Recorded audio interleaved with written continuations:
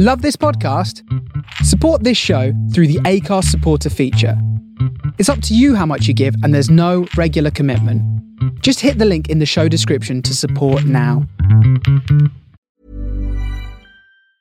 I'm Sandra, and I'm just the professional your small business was looking for. But you didn't hire me because you didn't use LinkedIn Jobs. LinkedIn has professionals you can't find anywhere else, including those who aren't actively looking for a new job, but might be open to the perfect role, like me.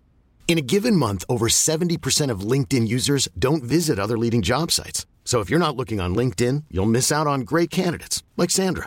Start hiring professionals like a professional. Post your free job on linkedin.com/achieve today. Hey, I'm Ryan Reynolds. Recently, I asked Mint Mobile's legal team if big wireless companies are allowed to raise prices due to inflation. They said yes. And then when I asked if raising prices technically violates those onerous two-year contracts, they said, "What the f*** are you talking about, you insane Hollywood ass?" So to recap, we're cutting the price of Mint Unlimited from $30 a month to just $15 a month. Give it a try at mintmobile.com/switch. $45 up front for 3 months plus taxes and fees. Promo rate for new customers for limited time. Unlimited more than 40 gigabytes per month. Slows full terms at mintmobile.com.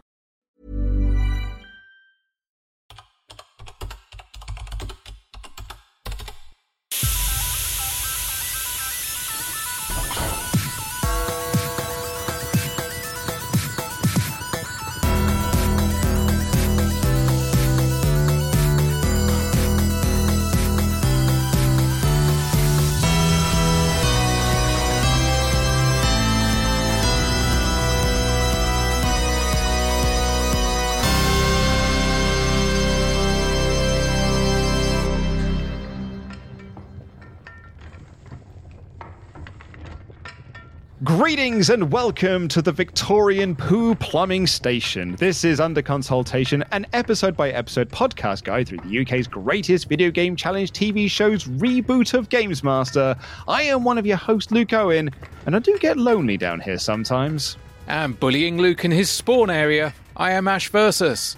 This episode originally aired on YouTube on the 21st of November 2021. Call of Duty Vanguard is top of the console charts, Ghostbusters Afterlife is top of the UK box office, and Adele is top of the pops. Luke, no one cares. I mean, yeah. We can just stop at the film, because a lot of the people listening to this have been with us for nearly 200 episodes.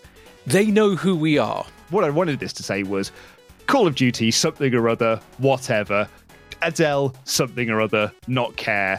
Ghostbusters Afterlife is top of the box office. We've got it for 1 week. This is our one and only opportunity. We can do this. What are you doing here in Somerville anyway? Honestly, my mom won't say it, but we're completely broke. And the only thing that's left in our name is this creepy old farmhouse our grandfather left us in the middle of nowhere. Why'd you bring me up here? Entertainment value? What is that? I don't know.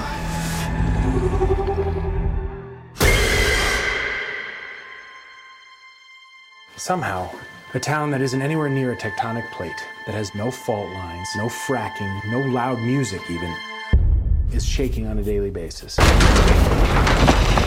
the dining table now! Hey, remember that one summer we died under a table? I found this in my living room. Whoa, killer replica. A replica of what? A ghost trap? There hasn't been a ghost sighting in 30 years. New York in the 80s, it's like The Walking Dead. Your dad never mentioned this to you? It's just my mom. My grandfather died. My mom says we're just here to pick through the rubble of his life. Wait a minute. Who are you?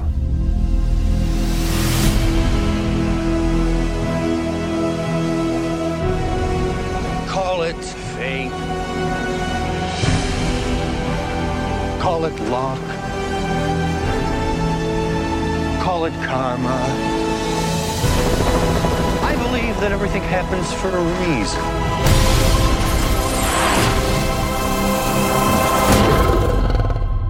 Come on, darling.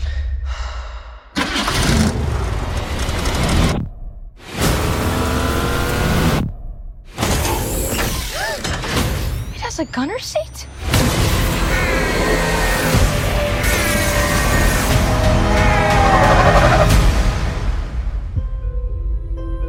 And it's not kind of like going off script, because it is legitimately number one for an episode of Games Master. They're not going to fucking first contact us on this one. It's real. It was there. And it's like it's House of Gucci for the other two episodes. So, if anything, I'm actually quite happy to just talk about this here and then just pretend that Ghostbusters Afterlife was also number one for those 2 weeks as well. You mean like we did with First Contact? Like we did with First Contact. So I rewatched this recently.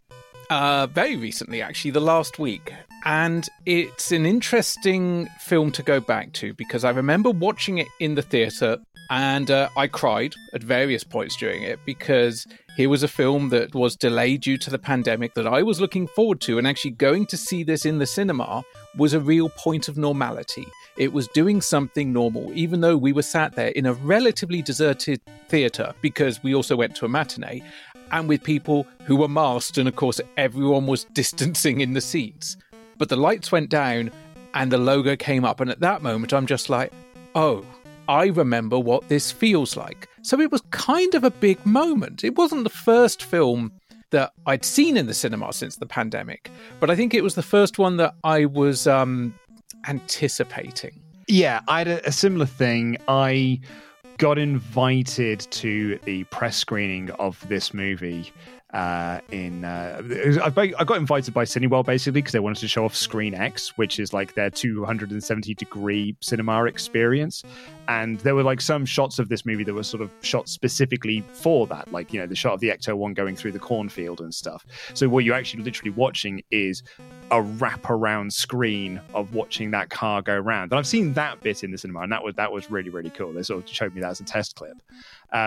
But I couldn't go, and I can't quite remember why I couldn't go to the press screen in the end. Probably kid-related. That's what a lot of the reasons. And that's actually the reason why I didn't go and see this in the pictures, is because I just couldn't find the time between work and the kid to go. This was a period of time when the kid was sleeping real bad.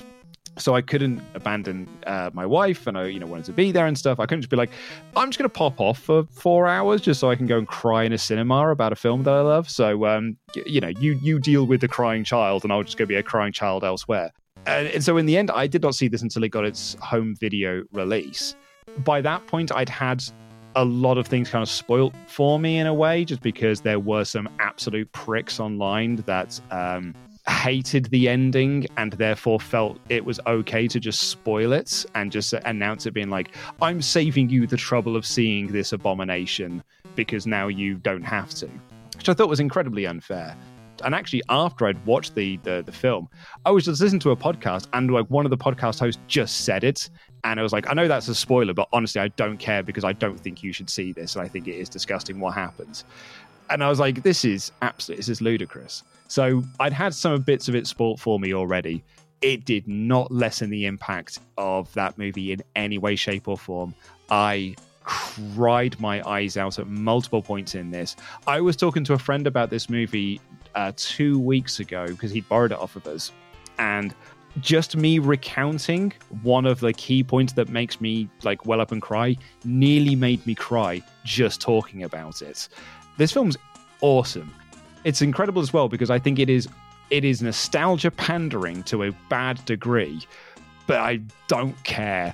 I usually am really harping on about that, but this is the one time where I'm like, I don't care that it's nostalgia pandering, because I like this nostalgia pandering. When I first saw it in the cinema, there was that kind of cathartic, I need this film. It could have been another film. It would have just been a film that I was really looking forward to that was delayed by the pandemic, and then I finally got to see it. But in this case, it was a Ghostbusters film. And then I rewatched it when I got the fancy schmancy trap set. And I watched it in 4K on the TV, and it was still good. But I was like, yeah, that is really pandering. And I think you and me also discussed, and this is an issue I've still got, which is they lean way too heavily on the Elmer Bernstein score, to the point where there is original music in the film, not that you could tell. And then I watched it again earlier this week. I was sat where I'm sat now, and I had some boring procedural stuff up on one monitor, and I had Ghostbusters Afterlife on this monitor. And I just enjoyed it. And I was just like, this is charming. I got some laughs out of it I hadn't got before. There were a few bits and pieces in it that I hadn't noticed before that kind of allude to scenes that we know were filmed but deleted, and there's all these extra bits. And I'm watching it and I'm going, this isn't the best Ghostbusters film. It's also probably not the worst. I would say it is comfortably in my top 4 Ghostbusters films at this point in time. I think that's a fair place to put it. And I think where it hit for me wasn't even seeing the old gang, including that ending. I mean, I'm trying to avoid spoiling it, but I think almost everyone and their dog on the internet knows. But it wasn't that. That did hit. That did have an emotional core for me. It was actually that moment when you see a bunch of kids running havoc with an Ecto-1, because I was watching going, I wanted to be that kid as a kid. That shot of the Ecto-1 going through the cornfield is a genuine movie magic moment. You and I saw the original recently on the big screen at the Prince Charles Cinema. We'll see the preview cut that was introduced by Jason Reitman. And I think this every time I watch watch a Ghostbusters. Whenever I see the Ecto-1, I'm like, that's what perfect design looks like. Thank God they persuaded him not to paint it black with black lights in a nighttime film. That would have been fucking stupid, Dan Aykroyd. Sort it out. Isn't it funny that it tends to be a lot of the worst ideas about Ghostbusters came from Danny Aykroyd? Yeah, and then someone else reined him in a bit. I loved the scene in the cornfield. For me, it was actually the later chase sequence through the town. And it was the fact that, there was some CGI at play, but they did also do a lot of those stunts for real with a stunt person sitting in for McKenna Grace. And I think some face swaps going on, which is perfectly valid use. It's been used as far back as Jurassic Park for stunt people. And possibly even before that. Jurassic Park is just the first one that comes to mind. But it is that moment of them hair-arsing around the corner with the gunner seat out the side and the proton pack. And I'm just like, this is childhood fantasy. Mm-hmm. There was a lot of really appalling behaviour in the Ghostbusters fan community based around the 2016 film. There was a lot of appalling behaviour in the Ghostbusters fan community about the 2016 film when this film came out or when this film was announced. I mean, basically, fandoms can't be trusted. But for me, what worked about this film is it came at a point in life when I really needed a lift. And it provided that. And I look at it now and I can see all of the flaws. I can see absolutely all of the flaws. There are a couple of plot holes that really annoy me that just like a 30-second scene could have fixed. We watched that preview cut of Ghostbusters and there's scenes in there which were cut, and why it was cut makes sense. There's just a few little bits and pieces in this film where I think that would just add a little bit of extra connecting tissue. My brain can make the leap, but it would have been nice to had it there. I get what you mean as well, because when I watched it for the first time, and someone tweeted me about this because I said how much I enjoyed this, and someone replied to me, but were you not bothered by the fact that it's just the first film, but again? And I was like, yeah, but it's also sort of the point. I get the argument of why someone would not like the nostalgia pandering of Ghostbusters Afterlife, because so much of it, and you mentioned the score and things like that, but also the plot is sort of the same as well. But I think it's part of its charm and part of the point of the movie that it is the same plot as the first one. I mean, let's be honest, so is Ghostbusters 2. Yeah, and you and I have talked about this before with Firehouse, which is the next one. It's for me now, you've used this as your base. It's moving you into a new direction, giving me a new story that is not tied to the first one. I don't need things to be tied back to the first one. I just want a new story with these new characters moving forward. So that's my big hope for Firehouse, and the thing that excites me the most about it. I just see McKenna Grace because I thought she was it's the first thing I've ever seen her in, and she was captivating as a screen presence. The most perfect Phoebe there ever possibly could be. And she has the moment that makes me cry the most when she tells her mum that she's a scientist. And it genuinely makes, I'm nearly welling up now just thinking about it. It's beautiful. She also has some of the biggest laughs, her kind of escalating attempts to tell jokes. Yeah. I thought you were being obtuse. Wink. You can tell it was a joke. I winked. Yeah. It got a bigger laugh from me this time than it did before. Yeah, this film was the film I needed it to be, and it didn't do well critically. And a lot of people just said, oh, it's pandering to nostalgia, it's this, that, and the other. And they're holding up that first one as a classic, which it is. But you go back and you look at the press reaction to that first film when it came out. It was not popular. The press did shit on it quite a bit. It was a summer spectacular from the box office more than anything else. That's what made it a hit at the summer. I mean, it's when you go and look at the Wikipedia page, and it says it was released to generally favourable reviews. It's always my thoughts about it as well, yeah. But it kind of wasn't. I mean, Gene Siskel, who is kind of like a fairly big name up there when it comes to film reviews, praised Murray. Almost everyone praised Murray, but then just said, oh, there were boring special effects. Of all the things I would criticise about that first Ghostbusters film, the special effects being boring are not one of them. I mean, that whole proton pack is unique and iconic. There has never been anything like it before or afterwards. The closest you've got is basically imagine a lightsaber that is out of control.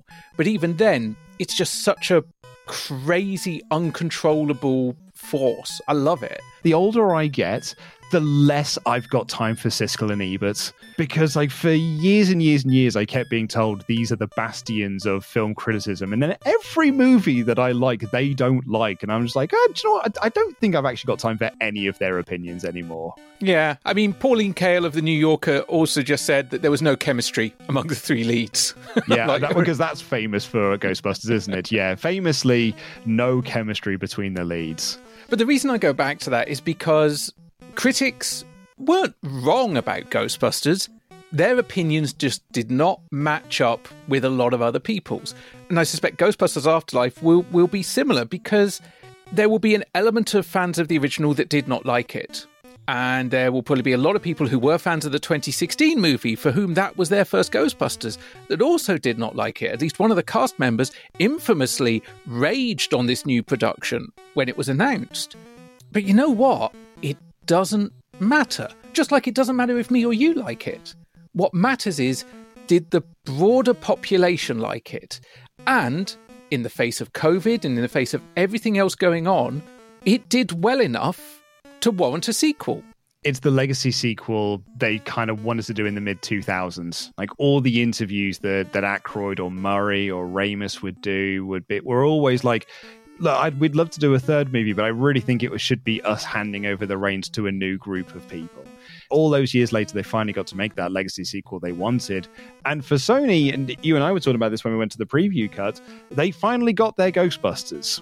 Because the story of Sony is they had a hit in 84 with Ghostbusters, and then ever since then was looking for their new Ghostbusters. Evolution was meant to be their new Ghostbusters. Men in Black was supposed to be their new Ghostbusters. Pixels was supposed to be their new Ghostbusters. The 2016 Ghostbusters were supposed to be their new Ghostbusters. And in the end, Afterlife became their new Ghostbusters. So kudos to them. Kudos to Dan Aykroyd as well, who's been flying the flag for Ghost Corps for so many years. Even before the 2016 movie came out and they'd launched Ghost Corps, and he came out being like, we're going to make 3 live-action movies, this animated movie, a brand new TV show. And I was like, pump the Ecto-1 brakes here, Aykroyd. You've been struggling for 30 years to make another movie. I think we should let's try one, shall we? Should we try making one movie first and then deciding we should do more things? But yeah, like, you know, last thing on Afterlife, because we've gone 20 minutes on this before we sort of get into the episode proper. I love it. Is it a perfect movie? No, but it's a perfect movie. And I've the two distinctions there. I'm not going to dive into the whole like fan versus critic thing, because I hate that argument with a passion, because there's no such thing as a fan or a critic. They're the same person. Film critics are also movie fans, and movie fans are also film critics. It's just some people write about them as part of their job. If you've got an opinion on a movie, congratulations, you're a film critic. There's really no difference between the two of them. And like, you look at Afterlife, you'll be able to find 10 positive reviews and 10 negative ones.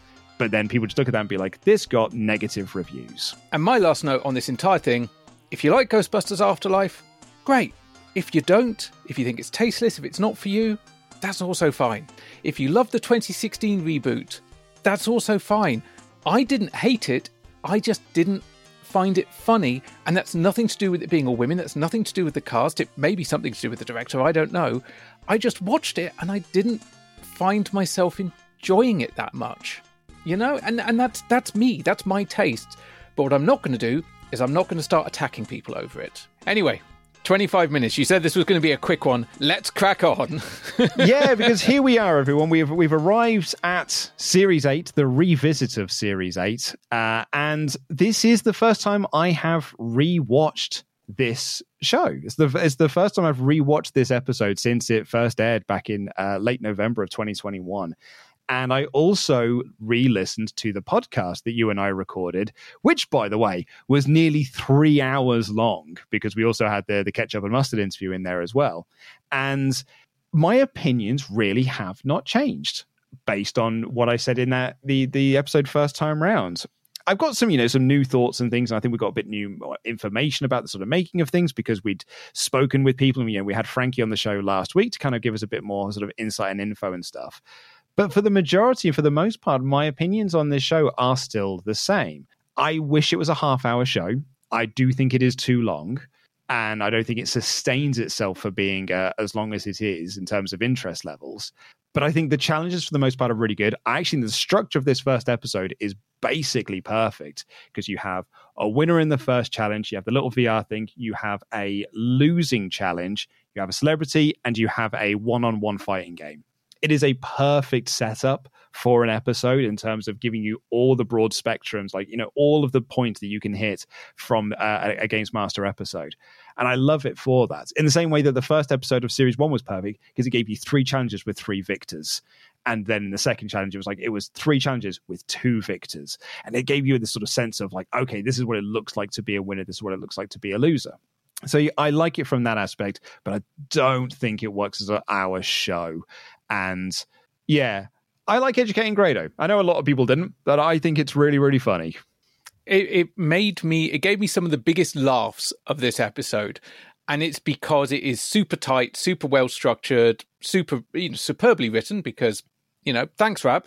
We already know he's a good comedy writer. We already know he can write well about video games because, hey, Consolvania, Videogaiden, The Scots, Berners Turner, all, his entire history of work up until this point. I have rewatched this because sometimes when I'm working away, like working on fairly mundane tasks, I will just have random episodes of Games Master on in the background, and these have come up as part of that.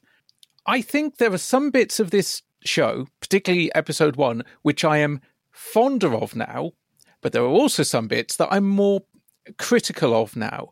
And I think also we have this advantage of we're out of the moment because we were fairly hyped because we'd also been to see this being recorded and we'd also met all the people, most of the people, quite a few of the people behind the scenes. And we knew that they were gamers and they were hyped. And we got that. We got the feeling that, at some level, high up, there may have been some people involved that were just going, monies. There were also a bunch of people who were in it because they were like, we get paid, but also we really want to make a good show. I remember very vividly this period of time and the excitement around our little community, our little Games Master community that we had, our fandom that we had, and new people kind of joining within that who then were changing their Twitter profiles to include on #GamesMaster because we were all in this together and we wanted it to be this little engine that could, because as we kind of talked about on last week's episode, because it's our fandom, because it's our little community, we sort of build Games Master up to be this thing. But in the grand scheme of things, it isn't. It's actually just a very small little show that caters to a niche audience. That niche audience is larger now than it was in the 90s, or the early 90s at the very least, actually even in the late 90s. But it is still a niche. And that niche watches their content elsewhere. So I was very excited at the time to see what does a Games Master look like in 2021. And now, looking back on it here, I'm what it looks like is exactly the same as the original show. And that's its great strength, is that it doesn't feel like it's trying to move too far away from being Games Master, but it also gives you some new little flavors in there, even just little structural things like Games Master interviewing the challengers before they go up. And just some tiny little things here that just make you feel like this is Games Master, but there is a slight new coat of paint on it as well, that if you look close enough, you can see the extra bits. No, I 100% agree on that. I would actually say that maybe, and we'll get into this, I'm sure, over the next 3 episodes, maybe they could have gone further from the source material maybe that would have made a difference. Maybe it wouldn't have. I mean, as we stand here in August 2023, Channel 4 and Future are still keen to do more Games Master. What that will look like in comparison to the reboot and the original, we don't know. But neither do they. No. And I'd actually forgotten that this show opens with a poem. Near 30 revolutions of the sun hath passed, some 23 since his heed reared last. Only the brave stand before him, the fearless and the bold, facing the abyss to win a stick of joy and gold. Resurrection time is nigh. Do you feel your heart beat faster? The hour is upon us. Welcome to Games Master. And I'd also forgotten that our podcast episode reviewing it opened with a poem as well. I was very excited to write that poem. As soon as Rab did that cold open, I'm like, ooh, I want to do one of those because I love a chance to do something a bit theatrical on this podcast. You remember the Nightmare one? I do indeed. And I've also remembered as well, opening up my notes from, the first time I took them to update them into this new Google Doc here, that my Google Doc kept auto-correcting Rab to Rad. So my first line here is, Rad opens with a poem. I mean, it was a rad open with a poem. Well, speaking of rad openings, I forgot how much I love this title sequence. This title sequence slaps so hard because it's that wireframe from like the Series 1 and Series 2 style thing, and maybe in part of Series 3, but then like becomes its brand new thing. It is literally like almost like a legacy sequel, giving you something that you recognize and then almost fooling you into liking the new version of this because you've got I recognize this. Oh, that's new. And then your eyes are drawn towards that. Starts with a wireframe, moves into a much more big graphical piece. And the music is reminiscent, but different enough. I think it's so good. Yeah, it's a really nice, short, punchy intro, and it kind of it hits all those key notes that you need from a Games Master title sequence of the classic era as opposed to the Dom and Mates era. Because I suppose when we look at it, and when we do look back at the past 200 episodes, we have 3 eras. We have classic Games Master, which will include the Dexter Fletcher stuff. Then we have the Dom and Mates era, which is kind of 4 on to 7. And then we have this, the reboot era, which is 3 episodes and whatever comes next when they find a new financial patsy. And what we might find there is that there's even a 4th edition there, which is that this sort of becomes its own thing. This is its era, and then there's a different era with they said as we said on last week's episode, the press release that they were putting out there talks about a whole new look for it. But Frankie was like, I'll find out when I find out. Could be us, could be someone new. No one really knows. So it could be a brand new era in itself. And I think even like Series 4 feels like its own little era, but that's like the figuring out era. It's where like, okay, I'm going to use a wrestling thing here. Apologies to our non-wrestling fans.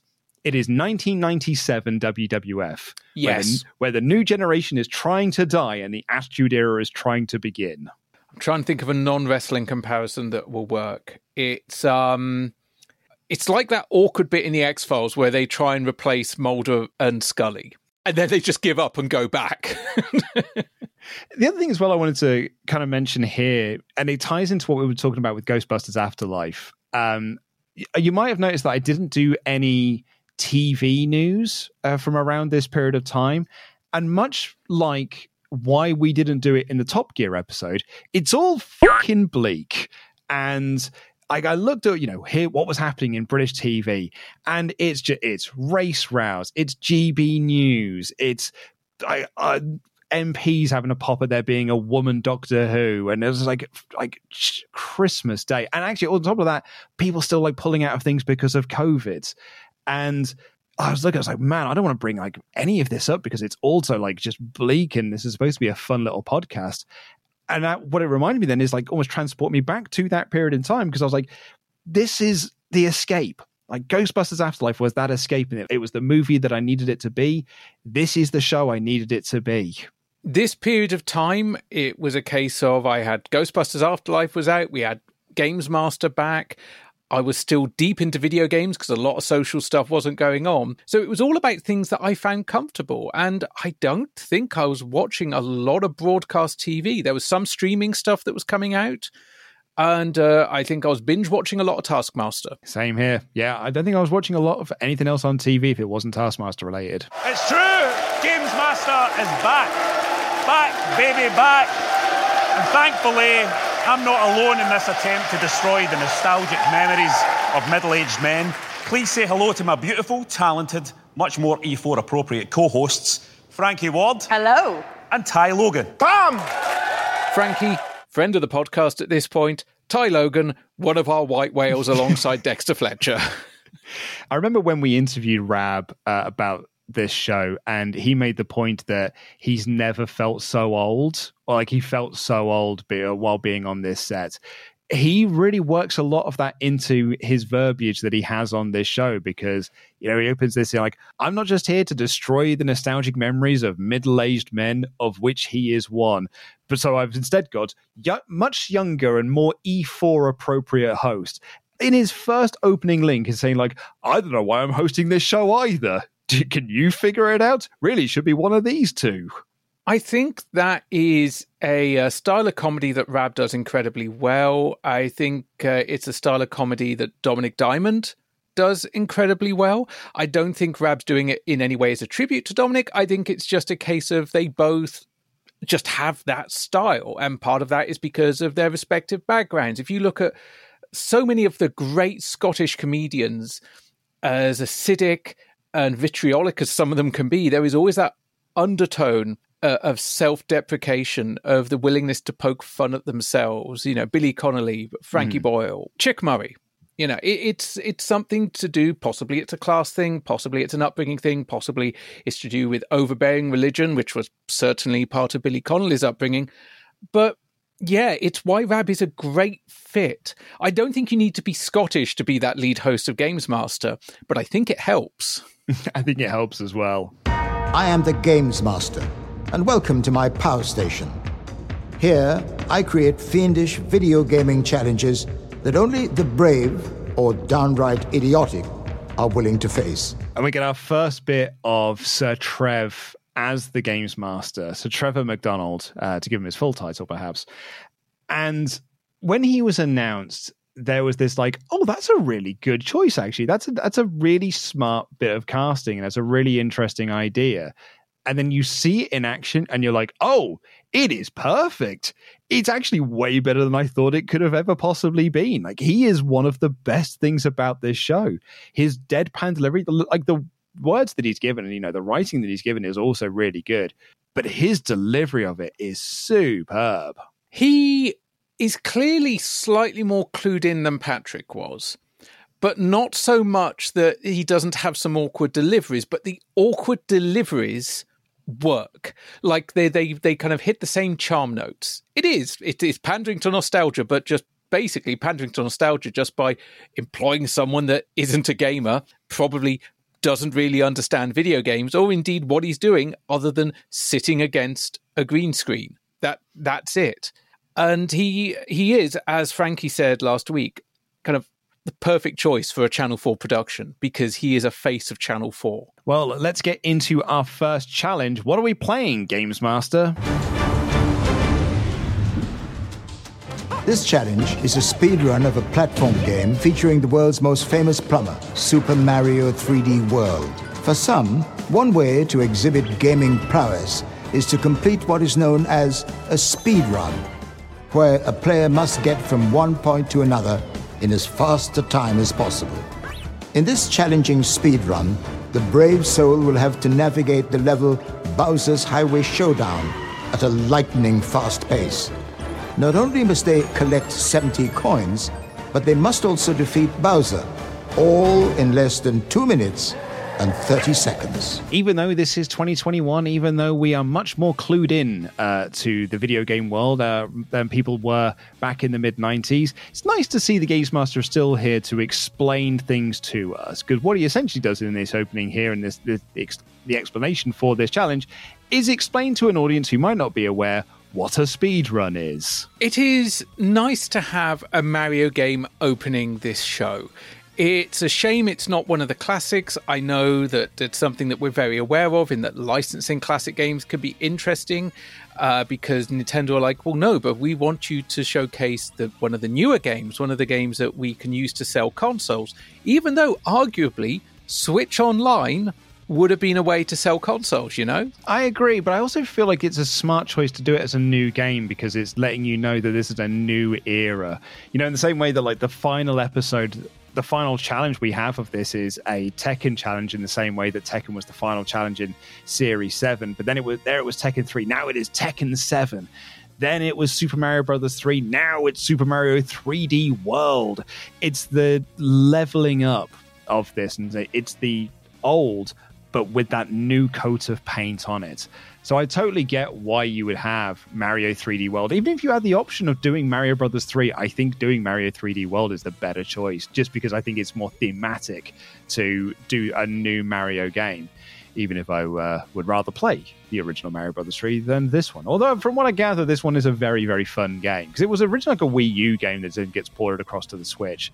But it's a fun game, this, from what I gather. Now, I went back and I looked at my original notes and I've updated them.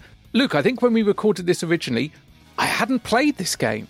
Good news! I now own this game for the Nintendo Switch. Hey! Still haven't played it. Well, no, of course not. That's what video games are now, right? I feel like video games now are what DVDs were in 2009. You just buy them and just keep them in cellophane wrappers, and they just sit on DVD shelves.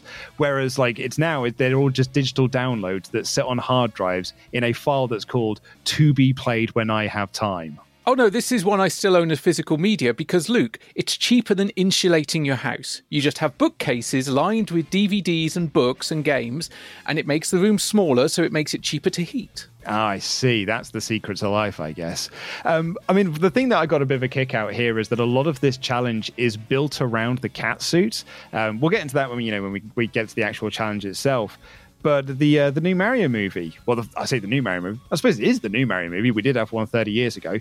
But the new Mario movie has a scene that is all built around the cat suit. And I got a bit of a kick out of that, because it just shows that how much it is a big part of the Mario franchise now, that in a Mario movie, you felt like almost like, well, we have to feature the cat suit. The cat suit's imperatives that we get that in there. It does also allow for some kind of fun jokes as the challenge gets underway. But here we are, the first challenge of a new era of Games Master, and our first competitor is absolutely fabulous and amazing. They're someone I follow, and I will quite often have their Twitch streams on in the background. They're an artist, they're a streamer, they're just like this whole energy and personality. But also, for Games Master fans of a certain type, this was probably a fair old cold punch in the cock, because here we have someone that is very much a 21st century individual and is so welcome on this show, from my perspective. And mine too. If you're a Dave Perry watching this is probably the moment that you switch off, because it's woke enough already in the fact that a woman is there, let alone a person of color. But now there's a non-binary person. This is all sorts of box ticking or whatever it is the pricks say. So yeah, like this is probably the moment when those people tuned out of the show, even before the lesbian couple show up later. But I think it's telling you as an audience, like, everyone here is welcome. And I think it is this is a perfect opening challenge. Not only is it Mario, not only does Shanghai win, they are here to let you know everybody is welcome in this new era of Games Master. This is not the boys' club anymore, and it's all the better for it. Also, much like Frankie, I really want Shanghai's jacket. It's the pins, man. I mean, I'm all about the pin badges. They have got a beautiful collection of pins. And like, I think this is a big challenge for them as well, in the sense that, like, when they're giving off their CV, which Games Master buries them for, they note, and in Rab's interview as well, they are more Sega than they are Nintendo. Like, they run classic Sonic games, they run Sonic games, they run Mega Drive games, and now they've got to sit down here and do a Mario speedrun instead. This is not really in their wheelhouse. It is lovely to gaze upon you, Shanghai. You look amazing. You look beautiful. Thank you very much. Now, have you had a lot of success at speedruns before? Yes, I used to play a lot of old school speedrunning games, like Sonic and like all the Mega Drive stuff, but when it comes to the newer games, mixed results. Got to see what happens. Now, you're a quality tester.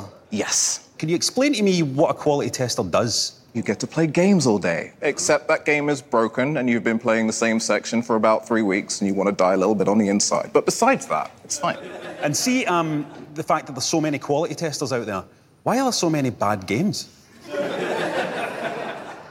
None of the games that I test are terrible. There's one other thing I just want to address because it's going to become an increasing problem. Well, I say a problem. It's not a problem for me. It was a problem for some other people as these 3 episodes progress, which is virtually everyone is some kind of content creator or streamer. And I remember one of the most constant gripes about the show is, back in my day, 'twere everyday kids, unless they were for Dominic's mum's talent school, but 'twere everyday kids that were out there. None of these fancy-dancy Twitch streamers, content creators, pro gamers.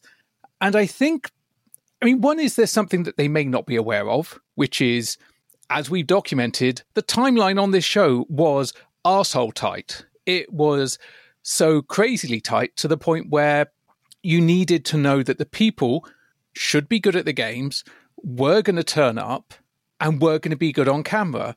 Games Master infamously didn't have time for second takes, and with their time frame and the pandemic and all these other issues that they were facing, that was truer than ever. And the other thing is, if you are a kid, a teenager, a young adult, a man in his 40s with a beard and ponytail, and you enjoy playing games, and you are at least entertaining at playing games, there is a chance you will do so on Twitch, because that's the way of, gaming with your mates on a sofa doesn't really happen anymore. Gaming on a platform to an audience, it may be 10, it may be 100, it may be 1,000. It's what people do. And I think there is a whole generation of people that don't realise that how gamers behave has moved on. I think a lot of that as well is your memory playing tricks on you. This idea that, back in my day, Games Master was all about regular kids off the street playing video games. And that is true for the first 2 series, really, and then maybe the first half of season 3.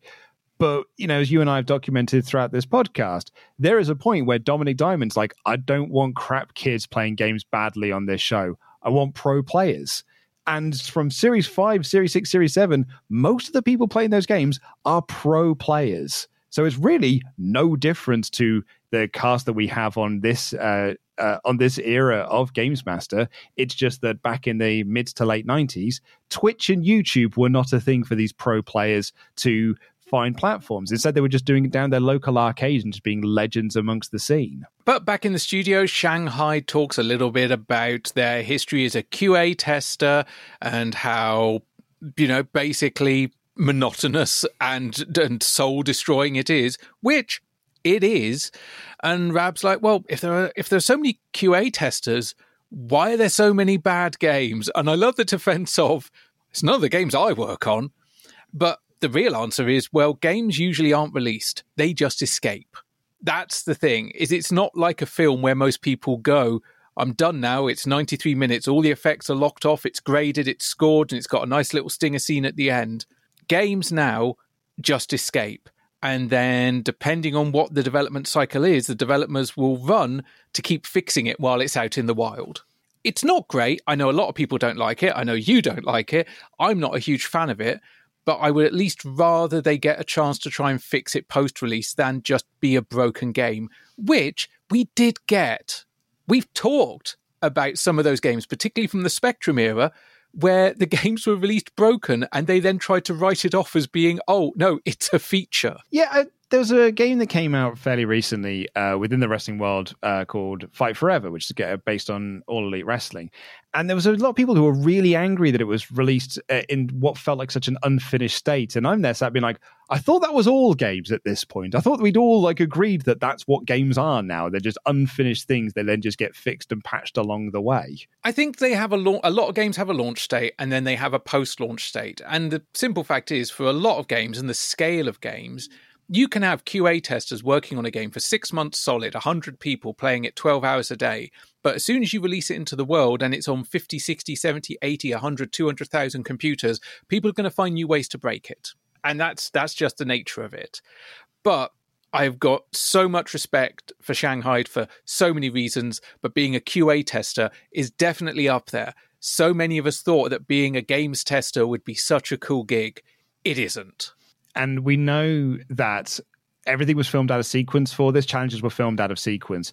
But I think from the very get-go, you can tell this was always designed to be challenge number one.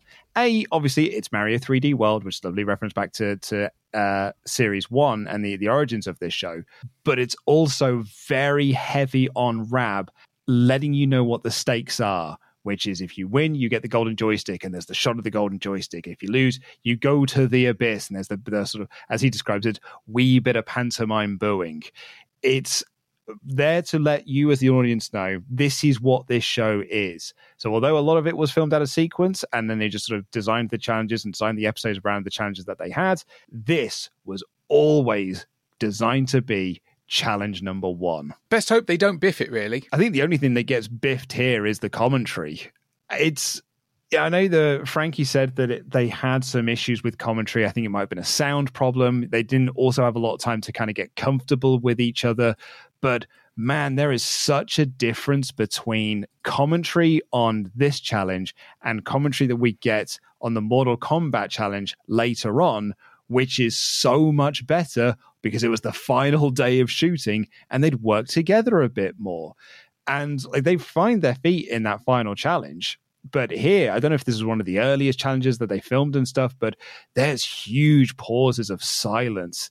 And it's a bit weird and it's a bit awkward.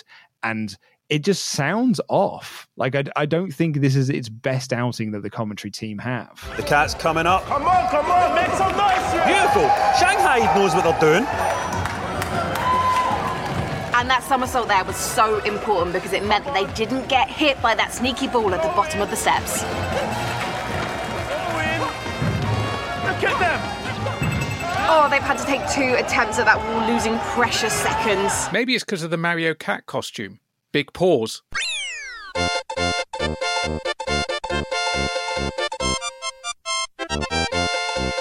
I'll give you that one. That's actually pretty good. Thank you. I was watching you there going, is he going to let me have it? Yay! But, I mean, one of the other things that Frankie told us last week is that she did a lot of note-taking in preparation for these challenges and to make sure that she, as the pro commentator of this duo, could get across a lot of what the difficulties of these challenges and stuff. And that's hard to do because in esports, you just focus on one game. Here, she's got 12 to kind of focus on.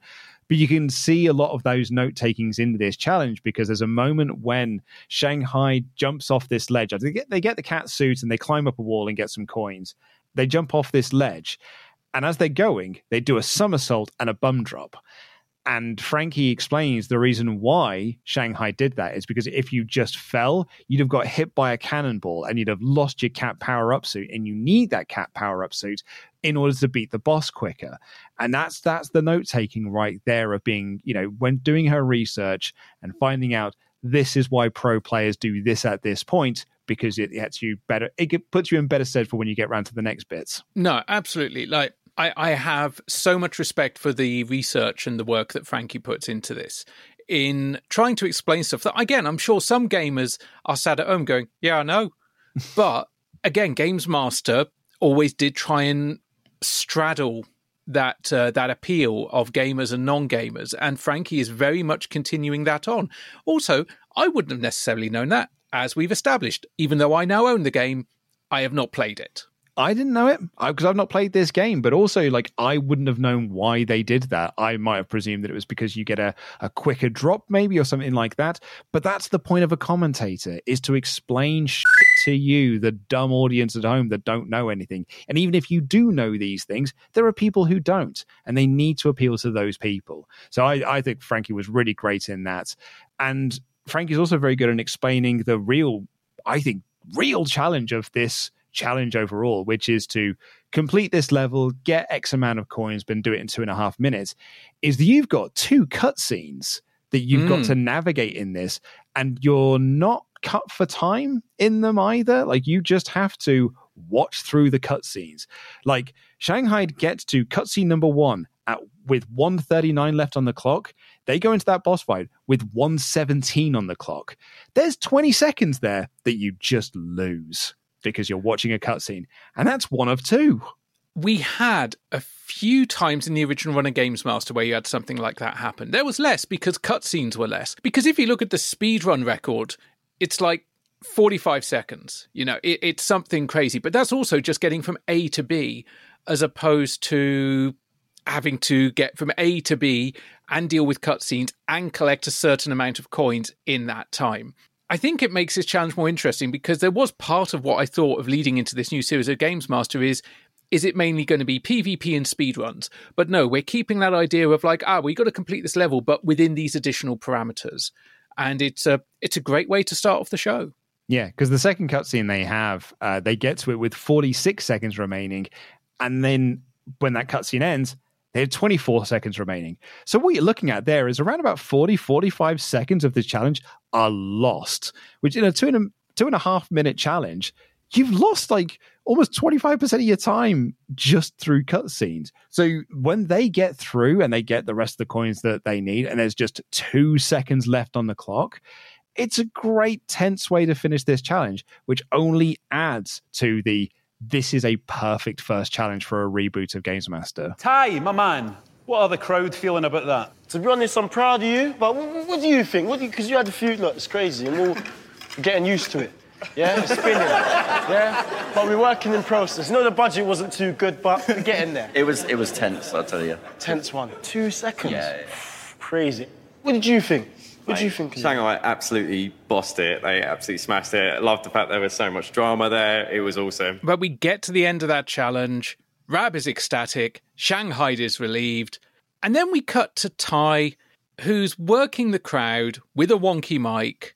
I like how Ty worked with the mic and just kind of like made a joke of it. And I get what they were going for with Ty. I don't know that it works. And I think maybe part of that is on Ty being prepared for it. Part of that is also down to us, the crowd, because there weren't a lot of people in the crowd because 1, it was quite difficult to get to. 2, it was quite short notice. 3, pandemic. 4, midweek. Like, if this had been recorded at weekends. And like with no time, with such a tight record, because there's tapings that start at like 6 and they had to be done by 10ish really so people could get home, meant that you can't prep people. These aren't like all day shoots where you can so you can say, I'm going to come to you in a minute, think of something to say, or we can workshop something to say. Literally, Ty's just walking around with a microphone being like, say something about that challenge, and you've got to think on your feet, okay, what am I going to say about that challenge? And I think this is part of the show that works better on paper than it does in execution. And I don't think a lot of it ever works, because what you just get is, when Dom's Edge interview, when he just starts ragging on things, it was like, don't ask kids what they think of games because they've got nothing to say and no one cares. This is don't ask members of the audience what they thought of a challenge because they've got nothing to say and no one cares. And I think that's the brutal truth about this part of the show.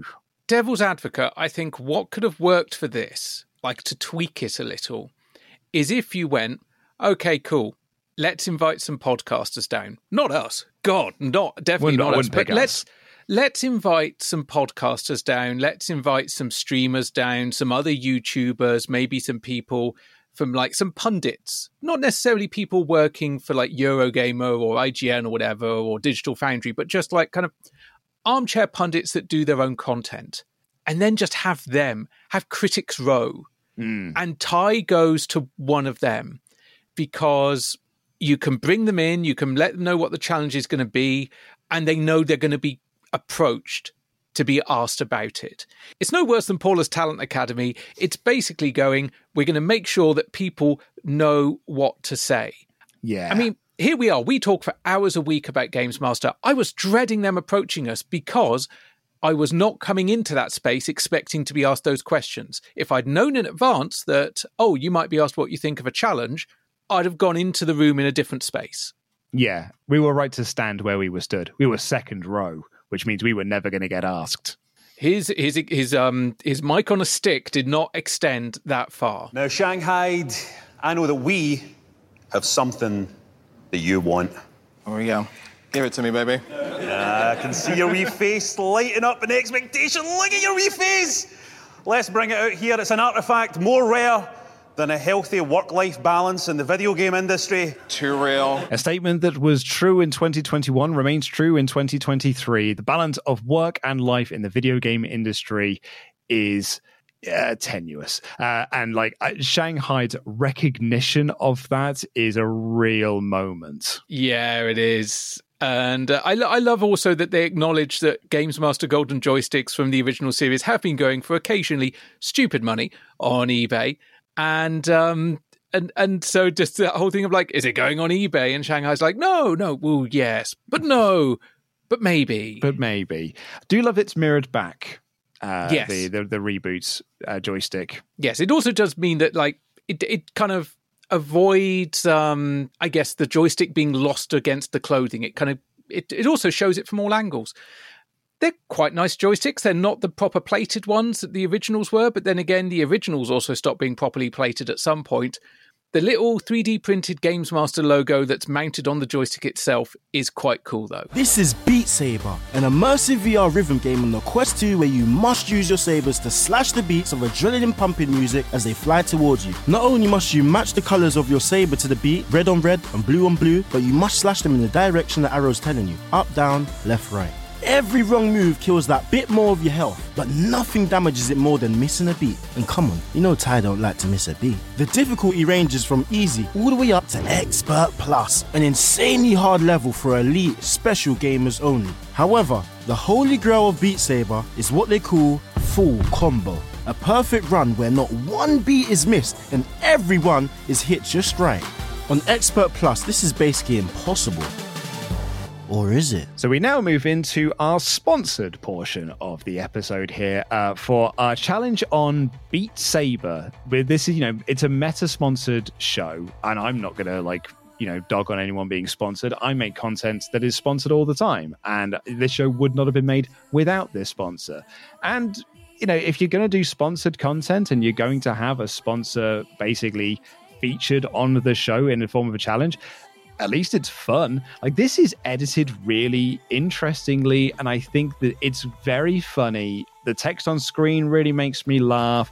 Sam Tuff is, just looks like regular old Joe from down the park, and he's got some weird accolades to his name, as we mentioned on episode 1. He is the ranked #1 high scorer on Bubsy in Claws Encounters of a Third Kind, and he is just breaks arcade machines with too many tickets, but then bosses this Beat Saber challenge, and it's rad. I think this is genuinely a very, very good portion of this episode. It's a good portion, however, and I say this not as a Beat Saber player, but having gone through the comments on the full-length version of this, because some challenges and some parts of the show were posted in extended-length editions on the E4 YouTube channel. There are some Beat Saber players there that are going, is it that impressive though? Because it's kind of one of the starter songs. Also, going by the footage they use, he breaks his combo a number of times. And so they're like, okay, it's cool and it shows off Beat Saber, but is it necessarily what it's purporting to be? And, you want to talk about paying homage to the original Games Master. As we found out only the other week, one of our favourite challenges of the last couple of series, the people in the room were actually just stood in front of a cabinet that was switched off for the entire duration of the episode, and all of the game footage was recorded in a hotel room a couple of days before. So, smoke and mirrors, it's television production. But I think presenting something as being a massive achievement in the internet age, when actually there's an entire vibrant community out there that will go, but it's not. It's a risky proposition. And as I say, if you go and look at the comments on this, there are obviously some people just being arseholes because it's the internet and you should never read the comment. But also there are people going, yeah, but there's problems here. And, I'm not going to dog on the production for that. but also you've got to be aware of what environment you're releasing this into. If you're going to present something as being an impossible task, make sure it is an impossible task. I don't know. I mean, people certainly wouldn't have seen it, but they might have heard it. I did roll my eyes when you said that there were pro players who said that this is not as impressive as it is. It's like, well, of course, you're pro players. Like, of course, you don't think it's impressive. This is the starter song. Like, I have got a little bit of off to that attitude. But this is sponsored content, and really, you are right in that you have got to make sure that people aren't going to know, but I think that's also a small number of people are going to see that. I literally do this as part of my job, and like this is something I do in spare time. We put a lot of hours into this. I didn't go looking for the comments on this thing. I didn't go diving into that. So I watched this and I saw it was dead impressive. So I'm kind of like the test subject here of, this is presented as an impossible task that is done, and I bought into it. Do I want to play the game? No. Does it make me want to buy Meta? No. Does it make me want to buy whatever the VR thing is? No. But I enjoyed it. And yeah, pro players will probably have a pop at the girls playing Call of Duty, or pro players would probably have a pop at Shanghai for their technique on Mario World. It's I get it, but it's also like, I think this is impressive. I think Sam Tuff's impressive here. No, I think it is still impressive personally, but I think it is that opening line. They go, it's on Expert Plus. It's the track escape, which on Expert Plus, full combo is impossible. And there's a lot of people that are going, it's really not. And I think that's the issue, is if they'd just tugged the words back a bit, they'd have still got the good promo. It would have still looked impressive. It is still impressive, but you don't say something is impossible when it's categorically not. And I know it doesn't bother TV, you. But it's TV. Oh, I know it's TV. I guess and it's just a bit of sponsored content. And a bit of sponsored content. I guess I just don't... Even now, I want the show to be seen as legit, and so much of it is, but this makes it feel a bit like it isn't. No, but this is the sponsored portion of the show, and I'm totally fine with it. People make up all sorts of bollocks for TV, and as long as it's entertaining, that's all it kind of needs to be. This is not a legit competition. I think it is. This is fine, because I was mad impressed by this, and actually, I think the way they set this up, and having Ty failing at it, having members of the production failing at it, really kind of ramps up this idea. And Sam Tuff is not he's not a hack or anything like that. No, definitely not. He's got multiple different accolades and awards and Guinness records and stuff. And see, I think I have got none of this. What I've just said is about Sam. It's just literally the choice of words on the script and production. I think what you just said about all the crew and Ty failing, that does a way better job at selling how difficult this challenge is to a layperson than just throwing a word impossible in there. But I think even if you didn't have the word impossible in there, you'd still have pro players saying, this is not that impressive. This is not as difficult as they're making it out to be. Maybe, but also they wouldn't have an actual scripted word to hang their argument on. It would just be conjecture at that point. Yeah. Those people would still be there. It's just now they've got they've got a little bit more ammunition in the barrel. Yeah, they have more of a point, basically. Yes, yeah, absolutely. Yeah. As if they didn't have that word, it would just be the internet. Yeah, pretty much. Because when the beat kicks in and he just starts swinging it around, I honestly don't know how you're supposed to play this game. It looks absolutely nails, and even at curiosity, I don't think I'd enjoy having a go on this. But I think it's pretty impressive nonetheless. And actually, I think the editing on this bit's really fun. Oh, the editing is really, really well done. Just the bits where they actually cut to him against the green screen, and that I thought was really, really fun. The actual gameplay style, I have played Beat Saber once or twice, and the best way I can kind of describe it is, have you ever seen one of those kind of I think it's meant to be an exercise as much as a game, where you have the different lights light up on a wall and you have to jump and hit the lights? Mm-hmm. It's that in a video game form with lightsabers. That's basically it, with some music in time. But this challenge is really fun and really entertaining. Something I noticed this time round, because, he completes the challenge. The sponsored content is sponsored, everything's grand. But Ty said earlier, he can have my shoes if he wins. And I realised watching it this time, Sam and Ty never met. Their footage is shot on completely different days, possibly in different rooms. Because he never even hands the shoes over to him. He just walks up to speaking to someone off camera. A bet's a bet. Probably didn't even know what the bet was. And Ty just goes like, oh, and then it's just a shot of him walking down the street going like, how do I get myself into these situations? Waka waka. It almost feels like this is going to be a series long story of him just getting himself into these situations of making bets with people and then they complete them. But it doesn't really. I think what kind of cemented for me that it's like, oh, this was filmed on separate days, possibly in separate locations, wasn't so much the fact you never showed them together, because this was filmed during the pandemic, social distancing. It's the fact that Ty's here and Sam's eye line is up here. Like, he's looking at the golf ball, like, you know, the old Jurassic Park thing of like a tennis ball on a stick or a golf ball on a stick. They've got a golf ball on a stick and it's like, this is Ty. And unfortunately, they've got it 2 foot higher than Ty actually is. But it's still a really fun little skit. And yeah, I love the fact that they could have had, you know, Ty constantly losing newer and more impressive and more expensive shoes.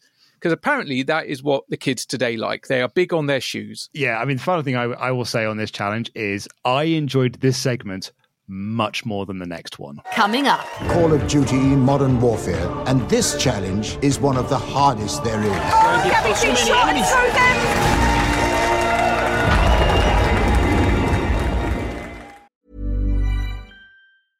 How would you like to look 5 years younger? In a clinical study, people that had volume added with Juvederm Voluma XC in the cheeks perceived themselves as looking 5 years younger at 6 months after treatment. Look younger, feel like you. Add volume for lift and contour in the cheeks with Juvederm Voluma XC. Reverse signs of aging by adding volume to smooth laugh lines with Juvederm Volure XC. For important safety information and to find a licensed specialist, visit Juvederm.com. That's JUVEDERM.com.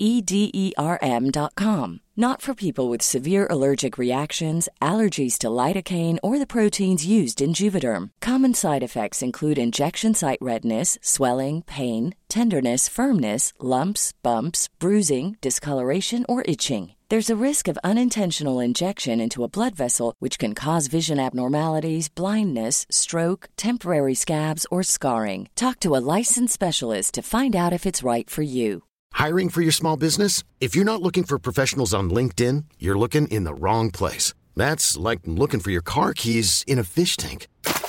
LinkedIn helps you hire professionals you can't find anywhere else, even those who aren't actively searching for a new job but might be open to the perfect role. In a given month, over 70% of LinkedIn users don't even visit other leading job sites. So start looking in the right place. With LinkedIn, you can hire professionals like a professional. Post your free job on linkedin.com/achieve today. Millions of people have lost weight with personalized plans from Noom. Like Evan, who can't stand salads and still lost 50 pounds. Salads generally for most people are the easy button, right? For me, that wasn't an option. I never really was a salad guy. That's just not who I am. But Noom worked for me. Get your personalized plan today at Noom.com. Real Noom user compensated to provide their story. In 4 weeks, the typical Noom user can expect to lose 1 to 2 pounds per week. Individual results may vary.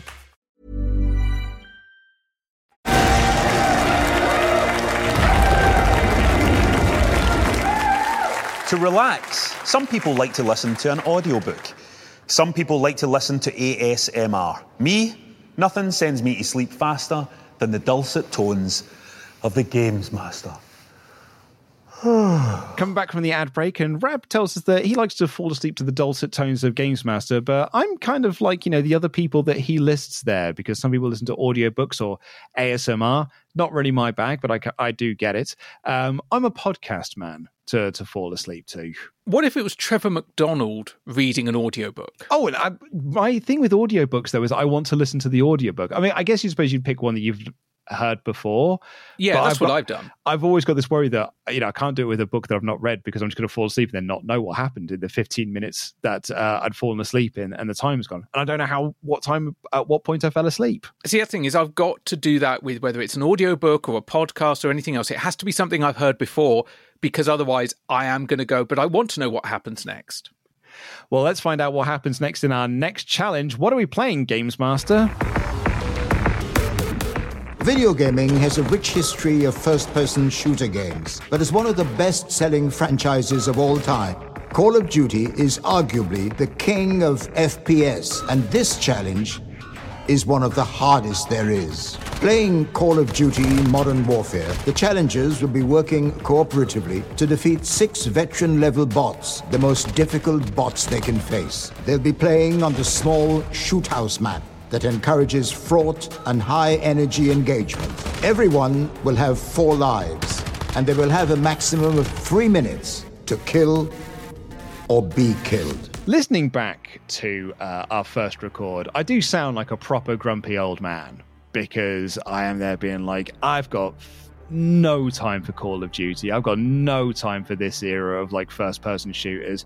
I legit at one point say, I don't know what happened in this challenge because I couldn't keep track of things. And I was listening to that and I was like, oh, God, it can't be that bad. And then I rewatched it and no, here I am. I'm still like, I still have no idea what happens in this challenge. I don't think this is... what we've been told, a lot of the challenges were set up to be borderline impossible that they couldn't do because they do need some to fail. This feels like they were never going to win. Spoilers, they don't. But it's like an almost impossible challenge to do. I think also this, more so than other games, is a case of, like, when I'm playing a PC game or when I'm playing a first-person shooter, even if it's on a console, I have a setup that I need to use. You know, I've got this environment I need to be in. I've got my keyboard. I've got my mouse. This is my mouse. You know, this is the mouse I use for gaming. Trying to get someone to do that in a studio environment is always going to be difficult. And we saw the setup they were using for the gaming and the capture, and it was not, I guess, ideal. It was impressive they got it to work. Particularly on Splatoon. Oh, particularly on Splatoon. So yeah, this challenge was one of those ones, much like one of my favourite challenges of this run, one that was going to be impossible. I think I just wish they'd done slightly better. I think if they'd done slightly better, it would have felt more achievable. And also, and I say this with the hindsight and having made the mistake of reading the comments, much like Shanghai, there's a lot of people that just went out for these two because of who they were. The gaming was an excuse. Because what we have here is a couple, a very, very cute and adorable couple who are so clearly in love with each other. It's actually like heartwarming how much they like each other. We've got Gabby and Emma, one of which is a pro player and is more like streamers. Like she later says to Rab that she's more of a streamer and content creator, but she's only just started to enter tournaments and get a bit more into that. It's not to say that Gabby isn't good at this game because she plays it a lot with Emma, but it's Emma's the pro player here and Gabby's sort of like her co-pilot, the Robin to her Batman, if you will. And yeah, she's she talks about the fact that she is signed on to Cloud9 and entering tournaments, and they talk about the guns in this game with incredible amounts of detail because they know exactly, Emma in particular knows exactly what you need to do in order to play this game well. See, it's one of the things I love is I love when people like have that coming in with that knowledge of the game, because even if I don't understand it, now I've played Call of Duty games in the past, I've missed quite a few of the recent ones because it became more online focused, and I'm like, I like a single player campaign. But I love it when people are coming on and they're talking with some degree of knowledge and expertise about the weapons, because even if I don't know it, I can kind of pick it up from them and go, oh, cool, okay, I guess I kind of get that. I guess that means it's kind of like a shotgun in Doom. Yeah. But this is a really, really tough challenge because they're in a very small map. They're up against veteran-level bots. And as we find out later on, veteran-level bots can also track your movement through walls. So they are literally able to see you before you see them. And very quick to turn around and flank you. And this is almost a massacre, really, as a challenge. Because they have 3 minutes. They barely last one before both of them lose all 4 of their lives. And it really does feel like they just get spawn camped, and it's just, they die and die and die again. They manage to get a couple of kills, and you can hear them chatting to each other to try and like find some encouragement. But there's a moment when like Emma loses her 3rd life where you can see this look behind her eyes that's just like, I shouldn't have signed up for this because this is not making me look like a good player. Yeah, I mean, that's always a real fear whenever you go for any challenge like that. I mean, I'll be honest, that was always one of my fears about if we'd actually done a challenge on Games Master, they'd have probably bigged up. It's like, oh, these two have talked about Games Master for 100 episodes and now they're here to do this. And if we both tanked it, we'd have just looked awful. And that's not even, like, gaming isn't even our career. No, it's absolutely not. Barely a hobby at this point. I don't have time. But what I thought while watching this challenge is conversations that you and I had about Series 7 when we kept asking, like, why wouldn't you do 4-player GoldenEye? Why wouldn't you do 4-player Mario Kart? And, you know, Games Master was always you have one screen on the screen at any one time, and then it sort of shifts across, and then you see the other person's screen, during like Final Furlong and things like that, or any of the racing games that they did. And we thought that, it's got a quirky sort of like 90s feature. And I kind of had the theory that it could be because if you put up 4 different first-person viewpoints on screen, it's hard for an audience to keep track of who is where, and what is happening. And I think that's sort of what happens here, because maybe it's because it just moves too quickly, because it's impossible for them to do, and they just get sniped off and killed so quickly. I really struggle to follow the action in this, I struggle to follow if they'd killed someone, if they hadn't killed someone. I could tell when they got killed because the camera point changes. And maybe I'm just an old fart here, but I'm not going to use the word old fart, actually. I'll take that back. I'm not a current gamer, so I don't know these games particularly well. But it's just like this did not work for me in the slightest. I get why you would do a Call of Duty challenge because Call of Duty is massive, so I'm told. But this, on a personal level, I thought this challenge fucking sucked. I think a Call of Duty challenge could have worked. I just don't think this was the one. And I don't think it's down to the players, and I don't think it's down to the game. I think that, just a different dynamic, a different way of doing it. Maybe something involving online would have worked. Like kind of, back in those early days where we had early internet challenges and stuff, maybe kind of like a 2 versus many kind of challenge. So they're not against bots, which, bots at the hardest level do fucking cheat, basically. But actually, kind of like an assault on Precinct 13 kind of situation. Maybe that could have been fun. Yeah, or as I don't know if you can do PvP on Call of Duty, something along those sorts of lines. But you might have ended up with the Star Wars Battlefront challenge we had on Go 8-Bit, which also wasn't very good. Yeah, maybe a lot of first-person shooters aren't really designed for live video game challenge TV. Yeah. I mean, don't get me wrong, I still want to do some kind of first-person shooter type challenge at some point for a UCP Live, but probably not Call of Duty. Come on out.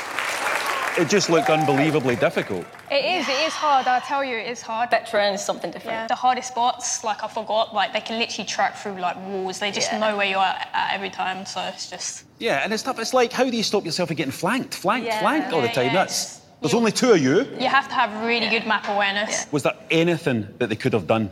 I'm no one to tell the pros what to do. I think maybe have someone on Slayer duty with the MP5 just flanking and trying to out-rotate those bots that were flanking you constantly, basically. That's the only thing I can really think of. And in the post-match, this is where they explained that the bots are so hard they can track you through walls. Like, they know they cheat. They cheat. They know you better than you know you. And, Frankie is a whole thing like, look, I'm not going to tell a pro player how to play this game, but, maybe if one of you had flanked, you might have had a better chance of doing this. And the post-match interview is grand and all, but what happens next is, I think, one of the things that the show had a bit of criticism against that I sort of do understand. And we talked a little bit about this with Frankie last week when I was going through the Rollmuck forums that were giving their feedback to these shows as they were aired. And quite a few of them said, it's a show made for kids. And there were a few other people who replied being like, I don't think this can be a show that's made for kids. It's shown at 10 p.m. on E4. And also, have you seen what the final challenge is? And now when I look back at my time there and I look back watching this episode, I now really see what they were thinking about.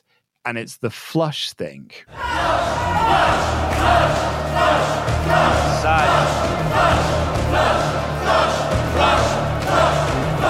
It's the getting the audience of, lots of people in their mid-30s upwards doing what felt like you would do on SMTV Live in the 90s. Oh, going flush. In fact, actually, I think it's either in this challenge or it's not in this challenge because we weren't here for this one. It's later on. You can see me in the background proper half-arsing a flush and just being like, this is a little bit... I think it is comical and it's cute, but I think it's a bit too silly. The green screen stuff I love, like when they're falling down into the abyss, but I think especially because they clearly didn't quite know what they were doing, what they were meant to be doing. Well, and we talked about this in the original episode when we first did this. I think they were told purposely, don't take this seriously. Like, just go like, oh no, as you're falling, because that's what most people tend to do. But yeah, like it's the whole flush thing. I think it just makes it feel very kiddie.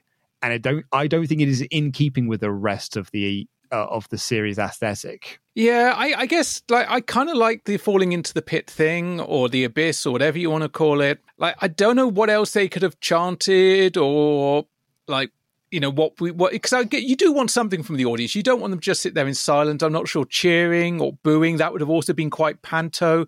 Die, that's a little too extreme. Death, kill. And singing na na na na goodbye would have been copyrighted, so probably not great. I think what also doesn't help it is I really loved the kind of like the porta toilet of doom, but the actual fabric hanging down on the inside did look a bit Santa's grotto. That's kind of what I mean. Like, I think the only way, it's almost like the end of war games. The only way to do this right is to not do it at all. No, I think there are ways you could have done it. I think it would have just been to do with framing and also lighting. Like if the inside of the box had been darker lit, maybe just like a single spotlight down. Basically, what you can't see is always going to be better than what you can, what the imagination does. But it's still a fun moment. Like I think it's worth it for the bad green screen. Which I know it was an odd real point of contention sort of amongst Twitter feedback and stuff who really didn't like this. I actually thought the green screen falling was really funny, intentionally so, because it's meant to be intentionally bad. But so I think it's worth it for that aspect. But yeah, it's also very childish, and I think it then sort of shows that it was a show that wasn't quite sure who its audience was. But we do get some great singers from the Games Master. When young love dies, they're dead. It was my intro. It was my intro line when we did this the first time round. When young love dies, they're dead. It's awesome. Welcome to beautiful Helensburgh. If you gaze across the water there, you'll see a long black thing. That thing's called the sugar boat. It's a boat full of sugar that capsized in the 1970s. Its captain steered that sinking boat onto a sandbar to save his entire crew. He's a hero, that guy. And it lives there now, and it's forever home. Its own little ecosystem. And it's easy, I think, to walk past beautiful things like that if you don't know that they exist. That's why I think it's important to review games like Cruisin' Blast on the Nintendo Switch. This is the most Consolevania bit of this entire episode. It's very Video Gaiden, this. This is very Series 2 Video Gaiden. Like, I put the clip in when we did our Video Gaiden, because obviously we reviewed some stuff from Series 1, and then I put some stuff in from Series 2, and this is like so much like the way it's shot, the way that it's delivered, the background, because it's Scotland. It's pure Rab. It's pure Video Gaiden. And it's awesome that it's here now on Games Master. And like, this shows that this and the Educating Grado bit that comes up later on, this is as much Rab's show as it is Games Master as a whole. I mean, what this segment is about Cruisin' Blast, it's just Rab with some really excellent writing. I still can't speak as to whether Cruisin' Blast is fun. I have not played it. I've not bought it. I looked at the game. It looks fun enough, but I'm just like, no, I've got other fun racing games that are kind of arcadey, goofy banter, and that are kind of arcadey, goofy antics. But I appreciated the passion that Rab put into it. I really liked the kind of tying it back to the story of the sugar boat. I was just like, on some levels, that's tenuous, but Rab sells it. One thing we can definitely say about all three of these episodes is Rab sells these segments and these products, because we both own Evercades as a result of one Rab Florence. I downloaded You Can't Drive This because of Rab Florence. And much like this, I don't own a Switch. We actually have one in the office, I suppose, so I could get it for that. I think this game looks really fun. This game looks really, really fun. And it looks like my style of driving game as well. And probably the truest thing that Rab says in this, I would imagine, having not played the game, of course, is that it is fine in single player, but it shines in multiplayer. Yeah. Maybe that's why it just doesn't appeal, because I am a lonely gamer. I hope as well that it's couch co-op, because that's my jam is couch co-op. I ain't got time for your multiplayers that require me to sit alone. I ain't got time for them. I need people with me. Although, for those of you that do sit alone, this game will still get a 4-finger special. Yeah, it's still funny, isn't it? It's still funny. It still works. Coming up, Bring me Snitchy Shy! Splatoon 2. And it just looks like sheer domination.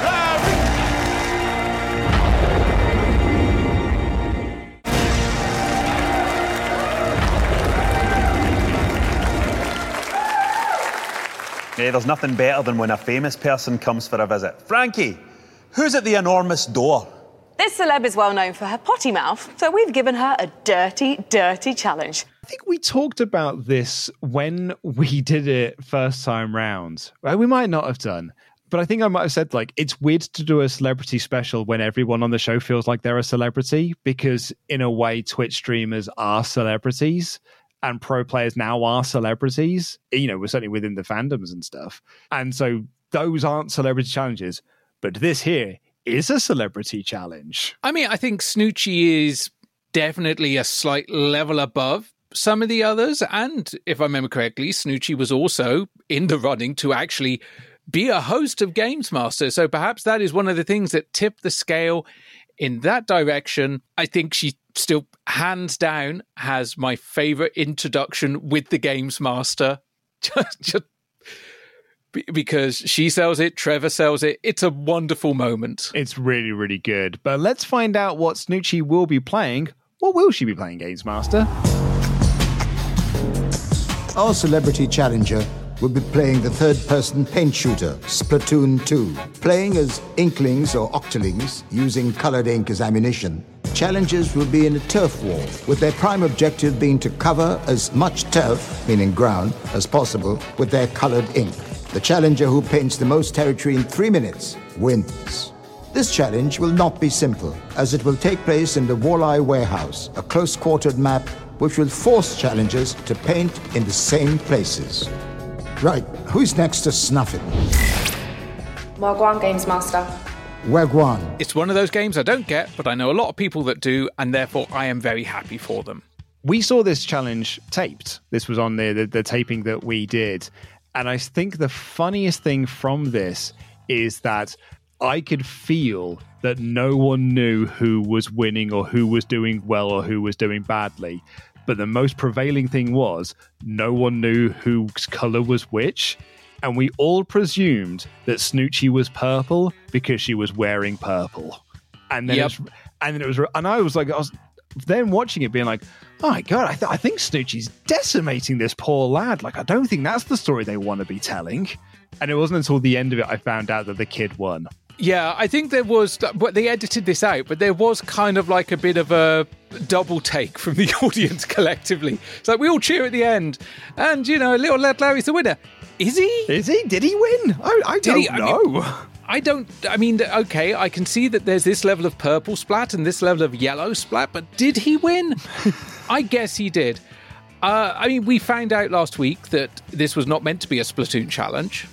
This was meant to be a Smash Brothers challenge. I would have probably found it just as confusing, but I would have probably been able to go, oh, cool. Snoochie is this character. Larry is this character. I know Frankie was quite relieved that she didn't have to do commentary on Smash Brothers, but I may have got more out of this challenge if it had been that. I certainly would have done, because I've at least played Smash Brothers. Splatoon is one of those games where, as I say, I know people that love it, and great for them. I wish I did, because it looks fun. It looks great. And it's got really, really bold, big designs. I love colourful games. You know, there was one of the things that hurt me the most was when I think it was the third or the fourth Dead Rising game, when it just went brown. Yeah. And I'm like, Dead Rising is in a shopping mall. You kind of make a bucket of drills and stick it on a zombie's head. Why does the world need to be brown? Why are we going back to the mid-2000s again? I mean, it kind of was kind of veering... Well, actually, no, it was the mid-2010s, wasn't it? But anyway, basically, don't go brown. Colourful games are great. Yeah, this challenge, there isn't a huge amount to say about it, really. Like, the best bits of this are actually the before and after. 30 years ago, Games Master gave birth to an enigma, an undefeatable gaming prodigy who became a legend, known simply as Big Boy Barry. But now, the pupil has surpassed the master. There is a new hero, the Games Master Gladiator, and he wants blood. Because the gimmick of the celebrity challenges is that it is the celebrity versus the Games Master's champion. And the Games Master once had a champion, and that champion has now spawned a new champion. The student has outperformed the master. So it is celebrities versus a kid in Little Lad Larry. And again, I think this sort of feeds into the feedback that the show got, which is that it often feels like it's for kids because you're now watching a kid playing the games. So I sort of get it as a bit of feedback. But I think it's a really fun gimmick. And Little Lad Larry is great. And it's also a great connection back to the original run because Series 1, Episode 2 did feature Alex Ferry, who would then go on to become Big Boy Barry and become like a big part of the sort of Games Master, Games World family and the Hewland family. So yeah, I like it from that aspect of it. And I think that is actually the best part of certainly this celebrity challenge. And I think it'll probably be the best part of all the celebrity challenges is Little Lad Larry and his very cheeky little atmosphere that he's got about him. Yeah, I mean, that kid has been having all of the sugar today, and he's been having a great time with it. I remember when this episode aired, and I even remember when we were there filming it, and there was that whole element of they are bigging up Big Boy Barry as if he was a Games Master creation, and he wasn't. He was a Games World creation. He was one of the videators. And again, Luke, I made the mistake. I read the comments. I shouldn't have done it. And there were a lot of people all over, including Rollmuck, that were making this point. But it is very true to say that without Games Master, Barry would not exist. And it is also fair to say, by Barry's own words, that without teletext, Barry would not exist. Because I found this interview with Barry, and they ask him, didn't you appear on the first series of Games Master back in 1992? And he says, I have teletext to thank for my career. How many people can say that? That was the source of breaking news before the internet, and therefore there was a call for audience members for this new show that was filming called Games Master. So originally, he was just meant to be in the audience. And him and Martin Mathers both applied for tickets, and they were going to bunk off school. And they came back and said, do you have gaming skills? And therefore they got on the show that series as contestants. But that kind of raised him up because originally it was for the 150 golden rings, and then they bumped it up to 160. They asked him on the phone if he could do how he was doing, and he was like, oh, I could do 160, and therefore turned up on the day, and Dominic's like, so I guess you've asked to be raised up to 160, and so the story goes. But the key quote here is he says, it was a sliding doors moment. My career could have been so different. You have to start with a spin on that level. They started filming, I messed up the spin, and I died immediately with no rings. I was almost in tears. They could have, and perhaps should have, left it at that, and my television career would have been over in 2 seconds. Thankfully, I heard this voice from the gods saying, I think he deserves another go at that. It was the director, and my second go, I smashed it. So literally, not even a case of, he was discovered on Games Master. By the good grace of a voice from the gods, he got a second go. And from that, he was on Hewland's radar. When they were looking to put together videators, they remembered this kid that came in and not just did the original challenge, but did a better challenge. So, they did not name him, but I do think Games Master tenuously can claim to be the originators of Big Boy Barry, as in the career of Alex Ferry with video game television. Absolutely, yeah. And I think it is again, there's that the pro players thing we were talking about earlier. People will pick up on things from scripts that are, kind of, you don't need to dive into, the little details like that. And as you mentioned there, Alex Ferry has been very vocal. We covered that interview way back in episode 2 of series 1, all the way back when we were recording this in late 2019. We were talking about that interview that he did, where he was saying, like, I owe all of my career to Games Master. So yeah, did they come up with a name? No. But would Very be here without it? No. So yeah, it's completely fair to say that he is a Games Master legend. Could they have phrased it differently? Could they have literally said, you owe your career to Games Master? Yeah, they could have. They could have phrased it slightly differently. Again, and maybe I would, because even as forgiving as I was of this series, and still am, much like, and not just the reboot, the entire run of Games Master, I'm very forgiving of a lot of stuff. That one stuck out to me of just like, I wouldn't have phrased it like that. And that was before the comments. That was just me going, I wouldn't have put it like that. That feels a little bit kind of, because Games Master was great. And I didn't watch Games World. So, yeah, I don't know. But it makes for a fun thing. And Larry has a hell of a presence on screen. Doesn't he? He outsteps his dad, which is saying something. Little lad Larry, we are going to be playing Splatoon 2. You're going to be playing against Snoochie Shy. You're no shy. I'm not shy of beating her on TV. Yeah! This is bigger than hers. It is. All at it. That is serious. That is a serious flex. Yours is cute. Hey! Oh my God! Rain that talking. Yeah, I mean, he's got a good amount of banter with him. The whole thing of the bling is bigger than yours, and he just goes like, yeah, yours is just cute. It's really funny stuff. And I think Snoochie, because Snoochie knows a lot of the people that were a part of this, obviously she knows Ty, they referenced that he's been on her show before and has almost passed out drunk and stuff. But we know that she was tested to be one of the lead presenters for this and could have been, in the Rab role. I think the show's probably better for having Rab there, because I think you needed Rab to appease the older fans, who can at least say I know Rab and I think he'll do a really good job of it. Snoochie would have been a bolder choice, I think.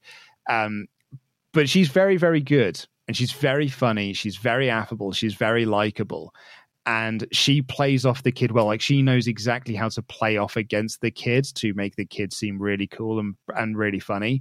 So I think she's great in this. The challenge, though, is it's okay. It's fine. It's Splatoon. I said earlier, I couldn't figure out. Now that I know which color's which, it's slightly easier for me to follow along. But really, what happens is Snoochie just gets bundled into a corner.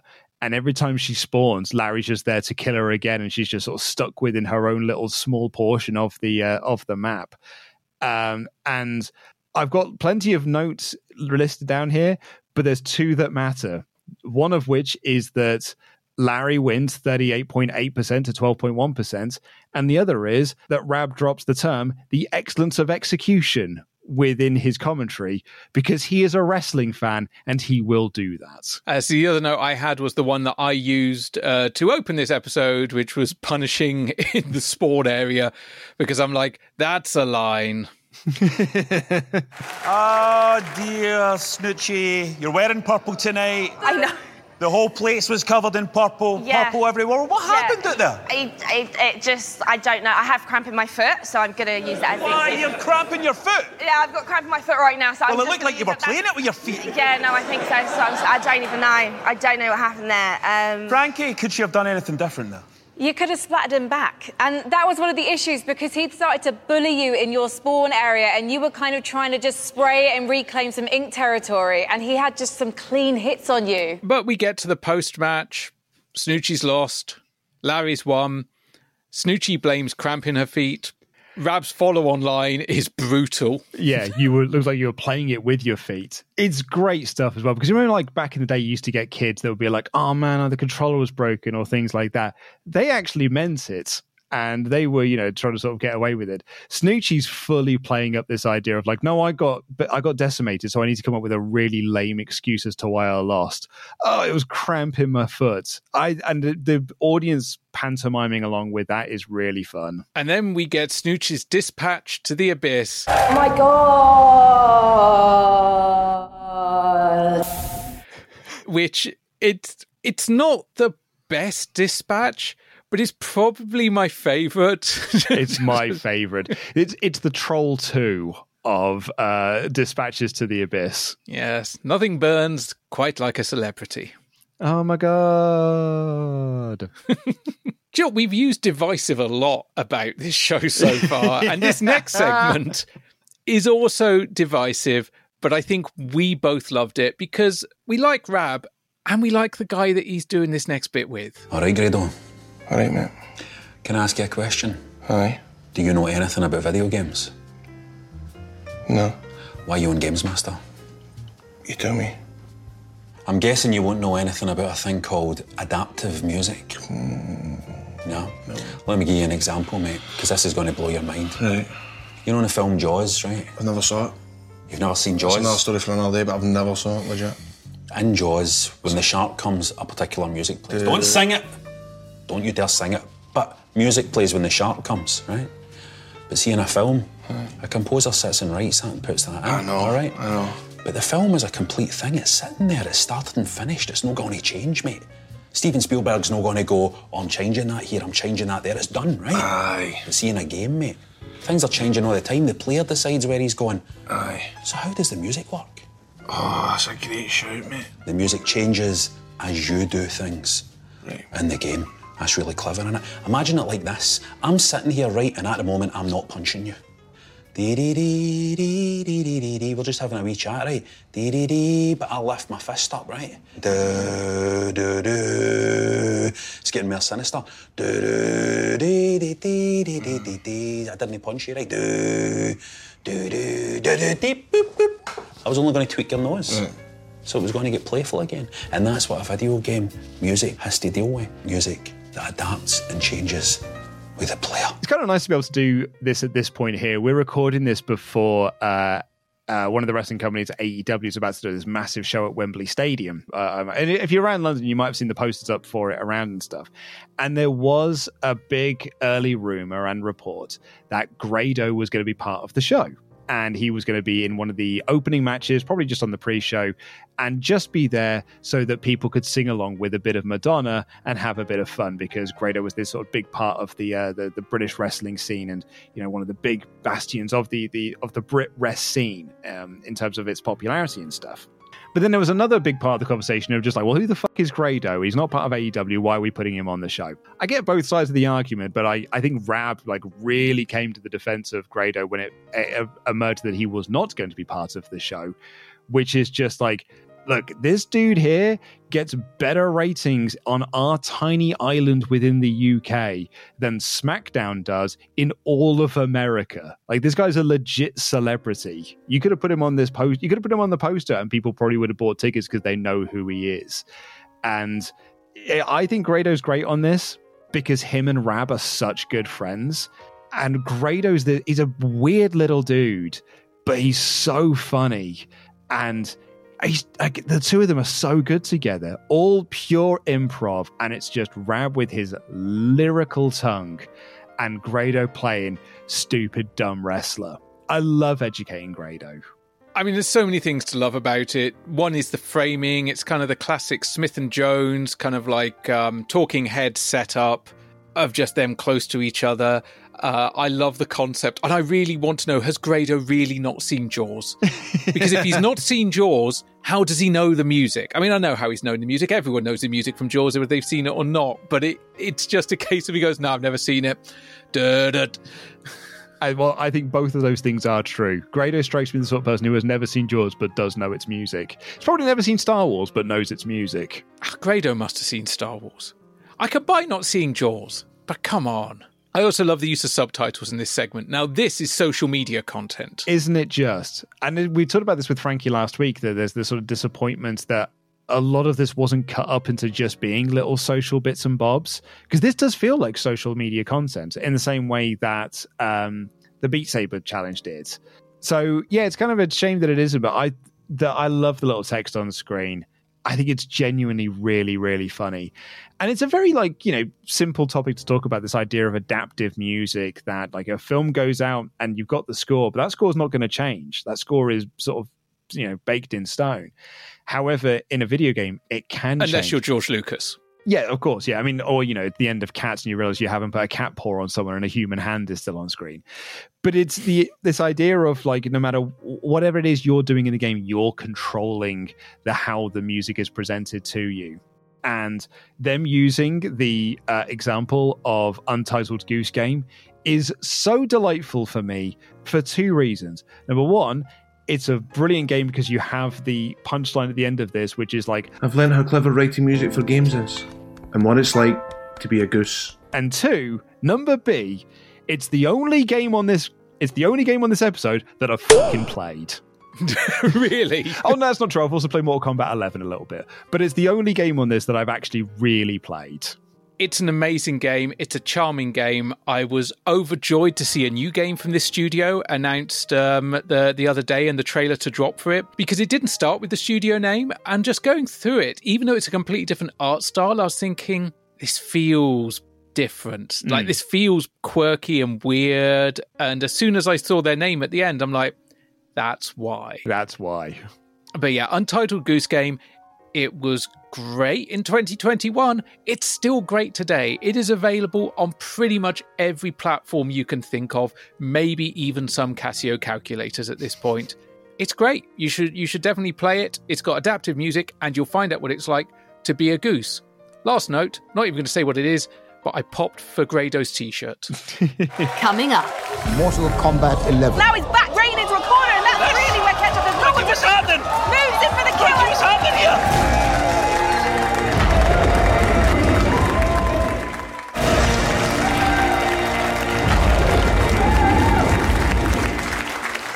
Here's something that should fill a couple of minutes of your life.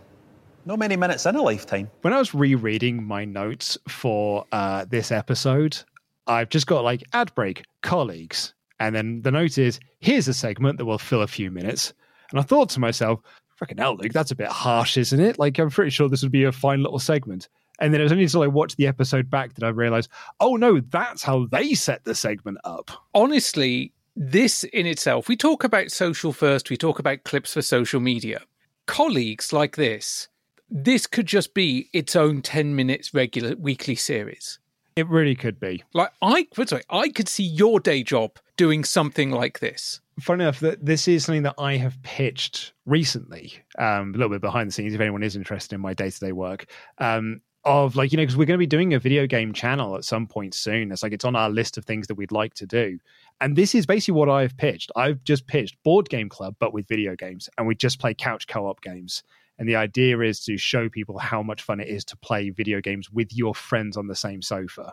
And then rewatching colleagues here, I was like, yeah, and this is why I think it would be a really good idea, because I think it's fun to watch people having fun playing video games. I mean, one of the things I always wanted us to be able to do was to sit and play games together on the sofa for under consultation, but not even necessarily versus games or cooperative games, just be a case of like me playing, I don't know, one of the Castlevania games and you sitting there and us chatting, but also you giving colour commentary, you know, basically also maybe throwing some shade, having some bants, as the kids say.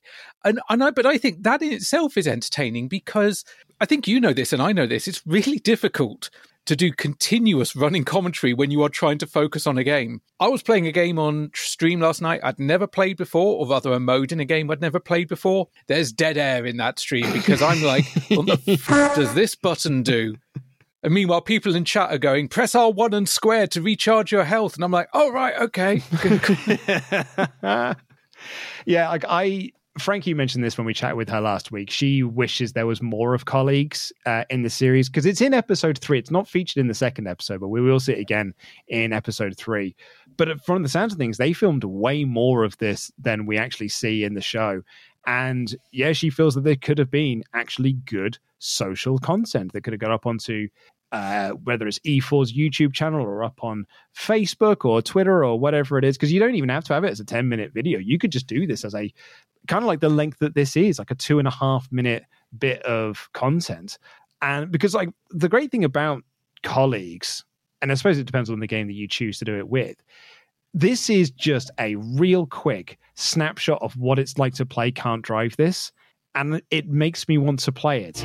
What's this called? Can't drive this. Can't drive this. Can't drive this. Let's go, I've set it up. So yeah, one of you's got to make the track and the other one Right, has got to I think drive. I'm driving on the right. Oh my God. Right. Oh. Where are we going? Come on, man. Where are we going? Oi. Hey, there we are. Yeah. Come on, I need something, Ty. I need Brother, something. come I've on got the a left, come on barrier the here. left. Here you go. Here. The game makes it difficult though, because what it will do is it won't give me much space with my camera, so that's the tricky part of this game. Yeah. Bam. I'm coming. Other way. I'm coming. Yeah. Other way. Yep. Other way. Bam. Oh, I'm coming. Other way. Bam. I don't know what that is. I don't know what that is. Coming. Bam. Other way. What, is this a golf Other way. Keep going.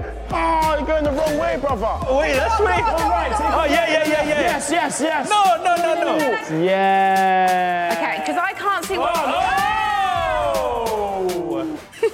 No, it's yes. That's the answer there. Guys. Sorry. I'm smiling. And not the usual fake smile that I use on the show. This is like a real... It's a real one. This is great, this game. It's a good one. It's a bit annoying, but it's a challenge. It gets your mind thinking. I am likely to buy this game. I'm likely to buy this. Put a likely over Frankie's pregnant belly. I am likely to buy this game. As I will for my unborn child. And I have played this game. I've actually remembered there's actually 3 games that I played on this episode. But I've played it because of this. Because of colleagues and watching them play it here. I downloaded Can't Drive This so I could play it at work with my colleagues, because I was like, we will really get on with this. They didn't get on with it as much as like Rab, Ty, and Frankie do. Like, we played it a couple of times. They thought it was fun, and then they wanted to go back to speedrunners or 2K23 or whatever. 22 at that point, probably. No, Tom. Oh no, it would have been 20. No, it would have been 22, because by the time we all got back into the office and everything, and oh yeah, and it would have just come out. Yeah. So yeah, it would have been 2K22. You're right, but yeah, like I think it's really good fun. But watching them play it actually makes it look more fun than actually playing it. That, I think, is the great strength of colleagues as a segment. Do you know what I think the biggest strength of colleagues as a segment is? Particularly if you are already doing an active production. It's cheap. Yeah, right. It's a sofa, maybe a 2-camera shoot, maybe a locked-off wide shot and a close-up camera. You could possibly do what you sneaky scamps do, which is use one 4K camera and then crop it down to multiple HD angles, which is a genius idea, and I'm really envious I never thought of that before. Although we did a shoot this morning, because I'm actually looking at the setup now, where it has just got 4 cameras. Rather than just do the crop-in shots, we've just got 4 cameras pointed around the set. But you could do these segments in downtime between filming other things. So it's like, okay, we've done one setup, we need to reset, we need to do this, that, and the other. Guys, can we go and film another colleague segment? And they just it's like small party games, Steam games, little bits and pieces, and they just run off on it. Yeah, you don't need to do like a full Mario Party 8 playthrough. You can just do a little fun, or you can just do some of the mini games from Mario Party if you wanted, rather than do like the entire board game section of it. I think it's really good. As I said, Frankie talked about this last week, and she really enjoyed these segments as well, because it's also a way for the 3 of them to bond. It's kind of the Top Gear aspect of it, where they do feel like they're all friends, as opposed to 3 disparate people that have been brought together by screen testing. Yeah, and if there's one thing that gaming is full of now, it's like small independent fun party or small experience games. I think low-key, the budget game label has returned.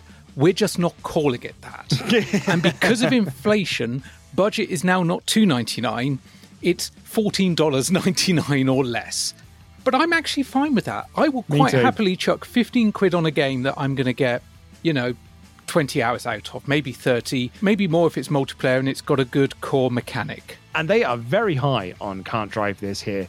And you can tell that they're high on this, Ash, because even Rab is smiling. And it's a real smile. Although it looks more like he's got gas. Well, let's get into our final challenge. What are we playing, Games Master? This is it.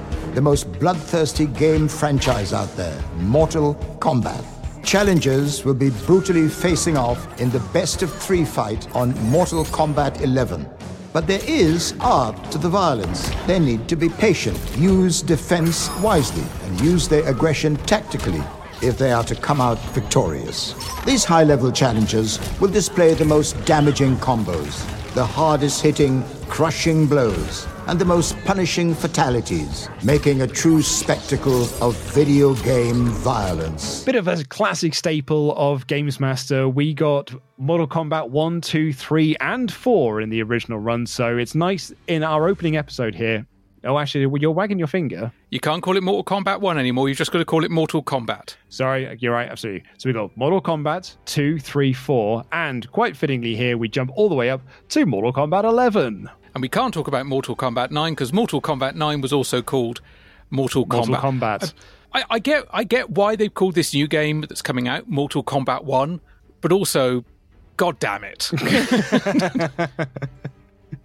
Yeah, since this episode airs, we have got our new Mortal Kombat game. There's going to be out quite soon, I think. They're doing a lot of beta testing on it and stuff. Yeah, there was a beta over the last week. I've seen Ketchup and Mustard, the two people that will be appearing shortly to do this challenge, playing it, or at least Mustard playing it, and Ketchup offering feedback. But yeah, it looks...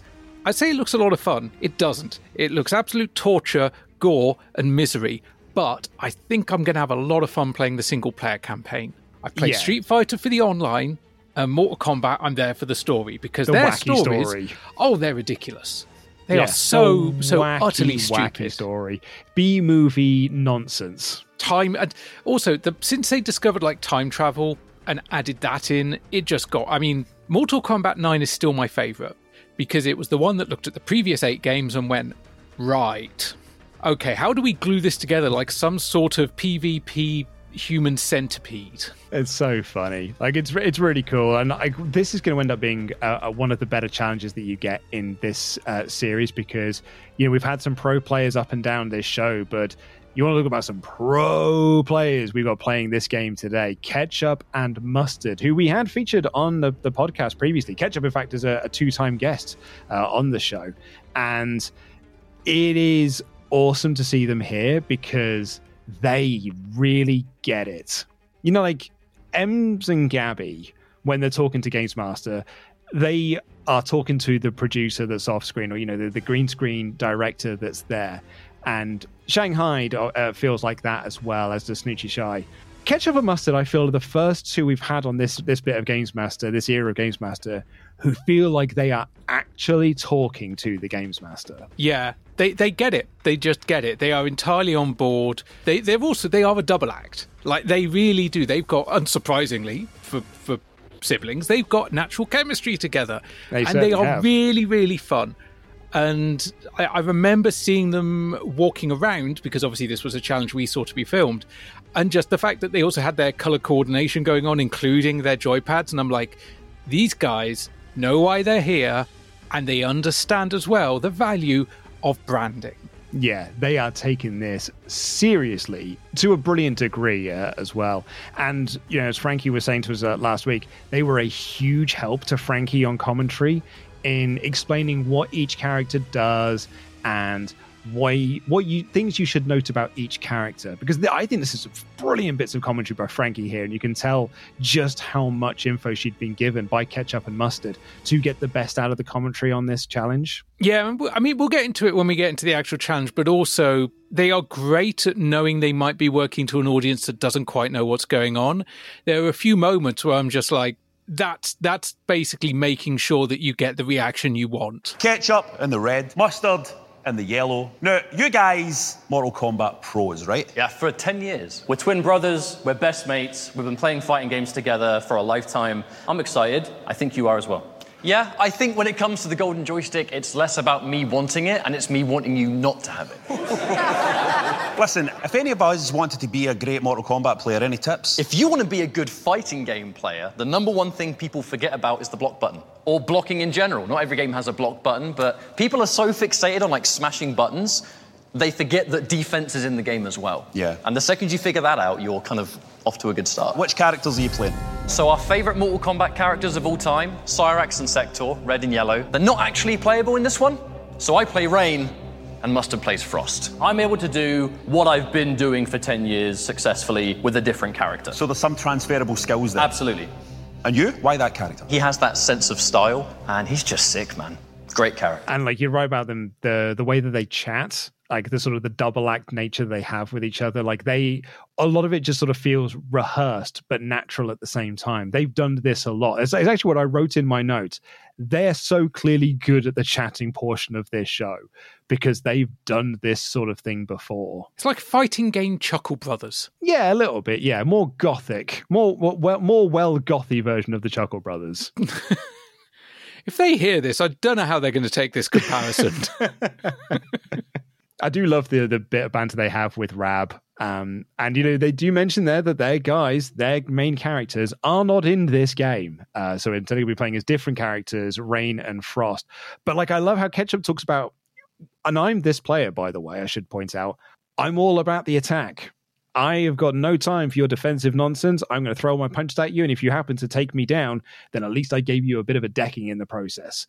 But a lot of this fighting game, a lot of pro fighting, is about the defense and knowing when to attack and when to stay on defense. I also always know when I am playing like my lobbies online and I end up against someone that's up here, like you can tell immediately what sort of player they are by what they do immediately once the round begins. And if they're just twitching backwards and forwards, just moving a little half step here, half step there, I'm like, I'm going to lose this one because I'm going to blink first.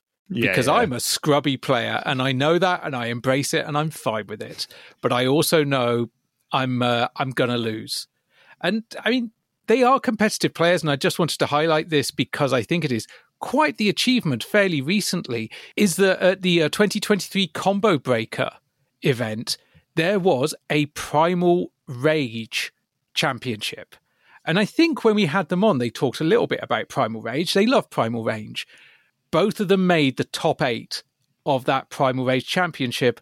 Not only that, but Mean Mr. Mustard took the title. Yeah. He saw off everyone, including his brother, and I've got this photo of them, and he's holding that trophy. They're both there, and it's just like, nice one, lads. One of my favorite things about them, and I was going to mention this at the end of the challenge, but I'll mention it here. They genuinely don't really mind which one of them is going to win here.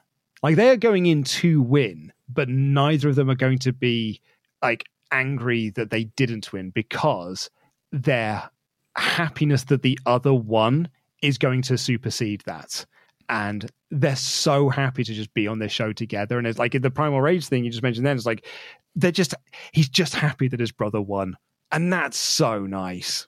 Yeah, they are genuinely lovely, lovely guys. And the one thing I noticed is when it came to internet kind of feedback on these guys, the comment section, this, that, and the other, is there were distinctly 2 camps. One camp was, Ketchup and Mustard is kind of a silly name. Also, pro gamers, should be kids from school, that kind of thing. We've discussed it before. And the other one was just like, either they knew who they were and loved it, or they didn't know who they were and just went, these guys are cool. These guys know their onions. I was about where you saw this one live, and I felt like you and I had picked our brother because you had gravitated towards Ketchup because of his very, very nice jackets. Oh, his jacket and shoes combo. I mean, if you haven't, I got a note actually in my original notes of, if you've not watched this episode, but you're listening to us, go and watch this episode. 1, because of the challenge, but 2, because there are some stylish mofos on this show. We had Shanghai'd earlier, and they were just like several different degrees of fabulous. And then you got Ketchup here, who is rocking a red jacket. He's a smooth dude. Oh, God, yeah. I want this jacket, but I also immediately know, Luke, I could not wear this jacket. I couldn't. I can just about get away with a leather jacket and a denim jacket, but this red leather jacket, I'm just like, no, that's not happening. And there I was with Mustard being like, dudes in plaid, this is my people. Dudes in plaid looks like he listens to Slipknot. He is my kind. He is my kind. We're going to reign in blood together, my friend. And I thought that they might shy away from the more bloody aspects of Mortal Kombat when they get into the challenge, because it kind of felt like in the sort of the video package when Games Master was setting up the challenge, they were kind of cutting around it here and there. But man, when you get into the fight itself, they are not shying away from it whatsoever. They cut away like at the really like, you know, gory moments, particularly when they do the X-ray bits. Yeah. But for the most part, gore is there on screen. Hey, it went out past 10 p.m. It was post-Watershed. And they are so evenly matched, and which you'd expect. They've probably played 20 million games of Mortal Kombat against each other over the years and know how the other plays.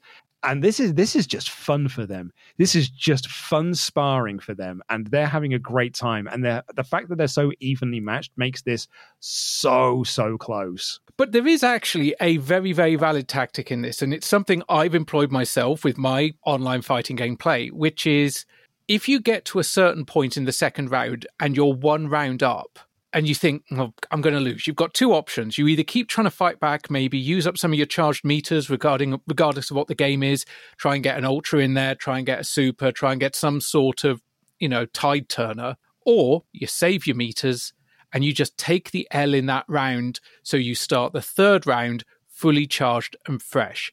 And I think me of 10 years ago would not do that.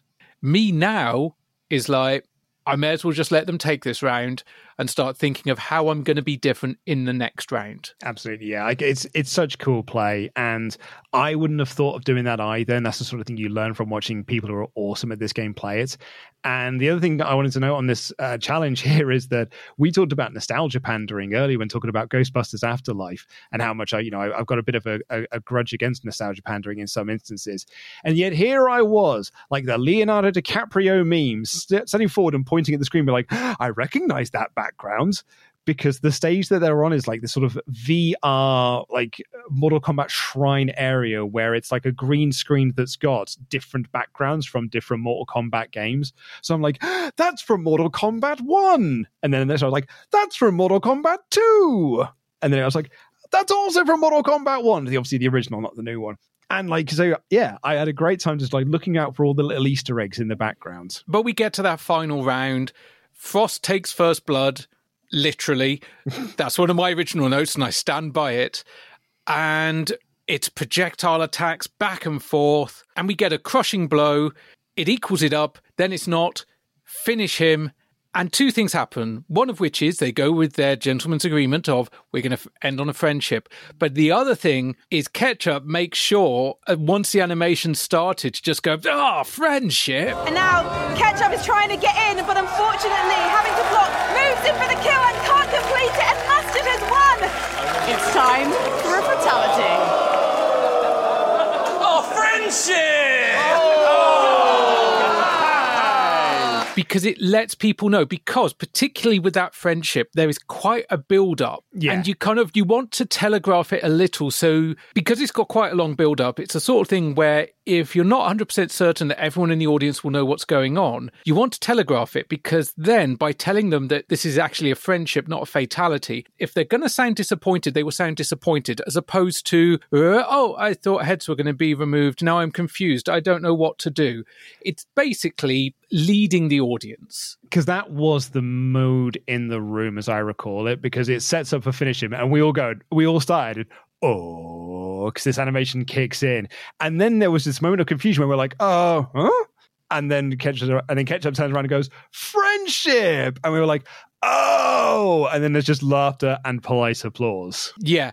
And actually, how it comes out in the edit is damn near perfect. Yeah. If the confusion is gone, the edit just shows the elevation into laughter and applause. Yeah. And it's a beautiful moment. It is probably one of my favourite challenges of a pure PvP nature that we get in this run. Me too. It's the sort of challenge I would love to have seen more of, like if we'd got more than 3 episodes, because pro fighters of any level are just, it's magic, some of it.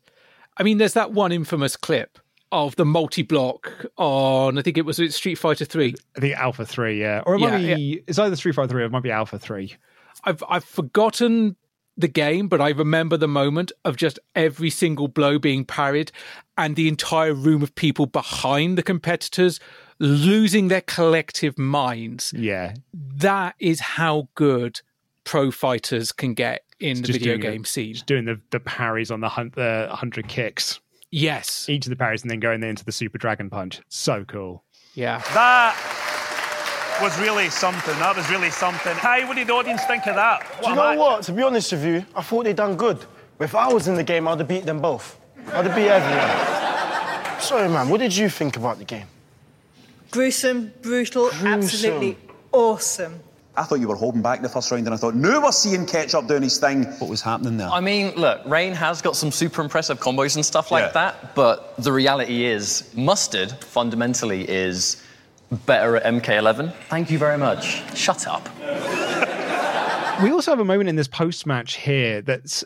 it feels like it was just set up on the last day. I don't know how much they were doing this on day 1 or day 2, because this sets up the bonus challenge that we also got to see, which was the Tekken 7 fight that Ty takes part in. And it's good to have this in the first episode here, where he sets up this, show-long storyline, if you will, this series-long storyline of Ty thinking he can beat anyone that actually is a contestant on Games Master. Because he's just like, oh, yeah, I mean, they were good, but I'd have totally beaten both of them. Yeah, no worries. It would have been all about me. And then we go to the audience bit and we kind of discussed it. It doesn't 100% work. Find someone and ask them what they thought. They say it was gruesome, it was awesome, cool, that's it. Well, it is what it is. However, it's also when Ketchup is just like, look, at the end of the day, and the honest truth is, Mustard is better at MK11 than I am. And Mustard goes like, oh, thank you. And Ketchup responds with, shut up. I'm going to die now. It's so good. They have got excellent rapport, man. But despite the cool combo, it's not enough to save Ketchup.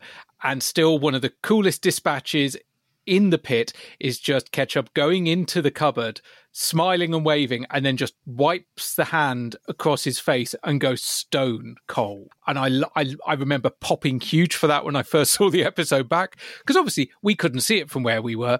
But I loved that, and just watching it again in preparation for this, I'm just like, you're so cool. Because you can see us in that shot when he's doing it. Just as he's moving in, you can see us just off to the left. Because this is where I'm giving my half-hearted flush. This might have been when I lost my voice. We were, I think by this point, it was a very long day. We'd lost our voices. The floor was very hard. I think I'd had to lean on you at one point because my toes started to curl with cramp. And I was really, really struggling. And I mean, this was their last day of filming. They had to fit everything in, no matter what.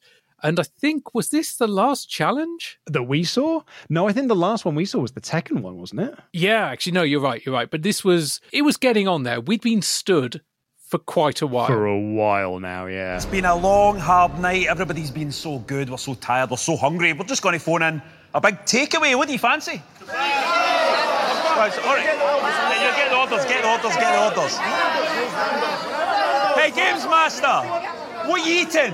I will have Rogan Josh, 5 chapatis, This could take a while. 17 special fried rice, 46 garlic naans, 12 chicken kormas. And that's it. We got our outro portion here where they're going to take a big takeaway order for everyone, and the Rab leans in to find out what the Games Master's order is.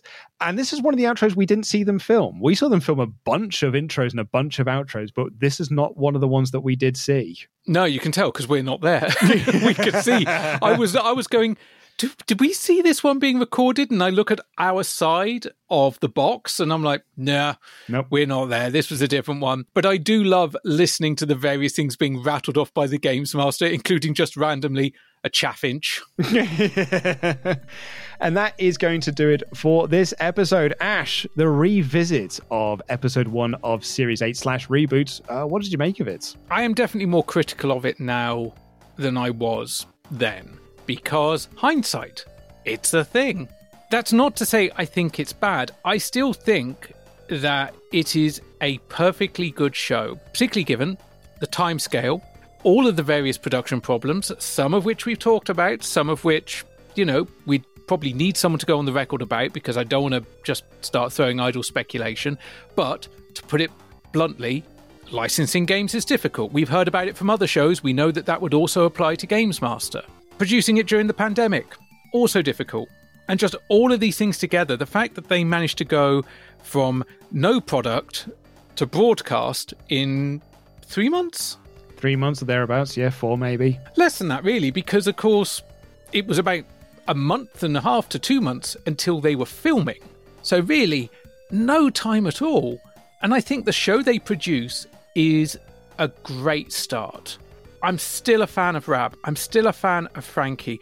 I think Ty was underused or just didn't quite find his stride, I guess. His role in the show, I think, is what he struggles to find.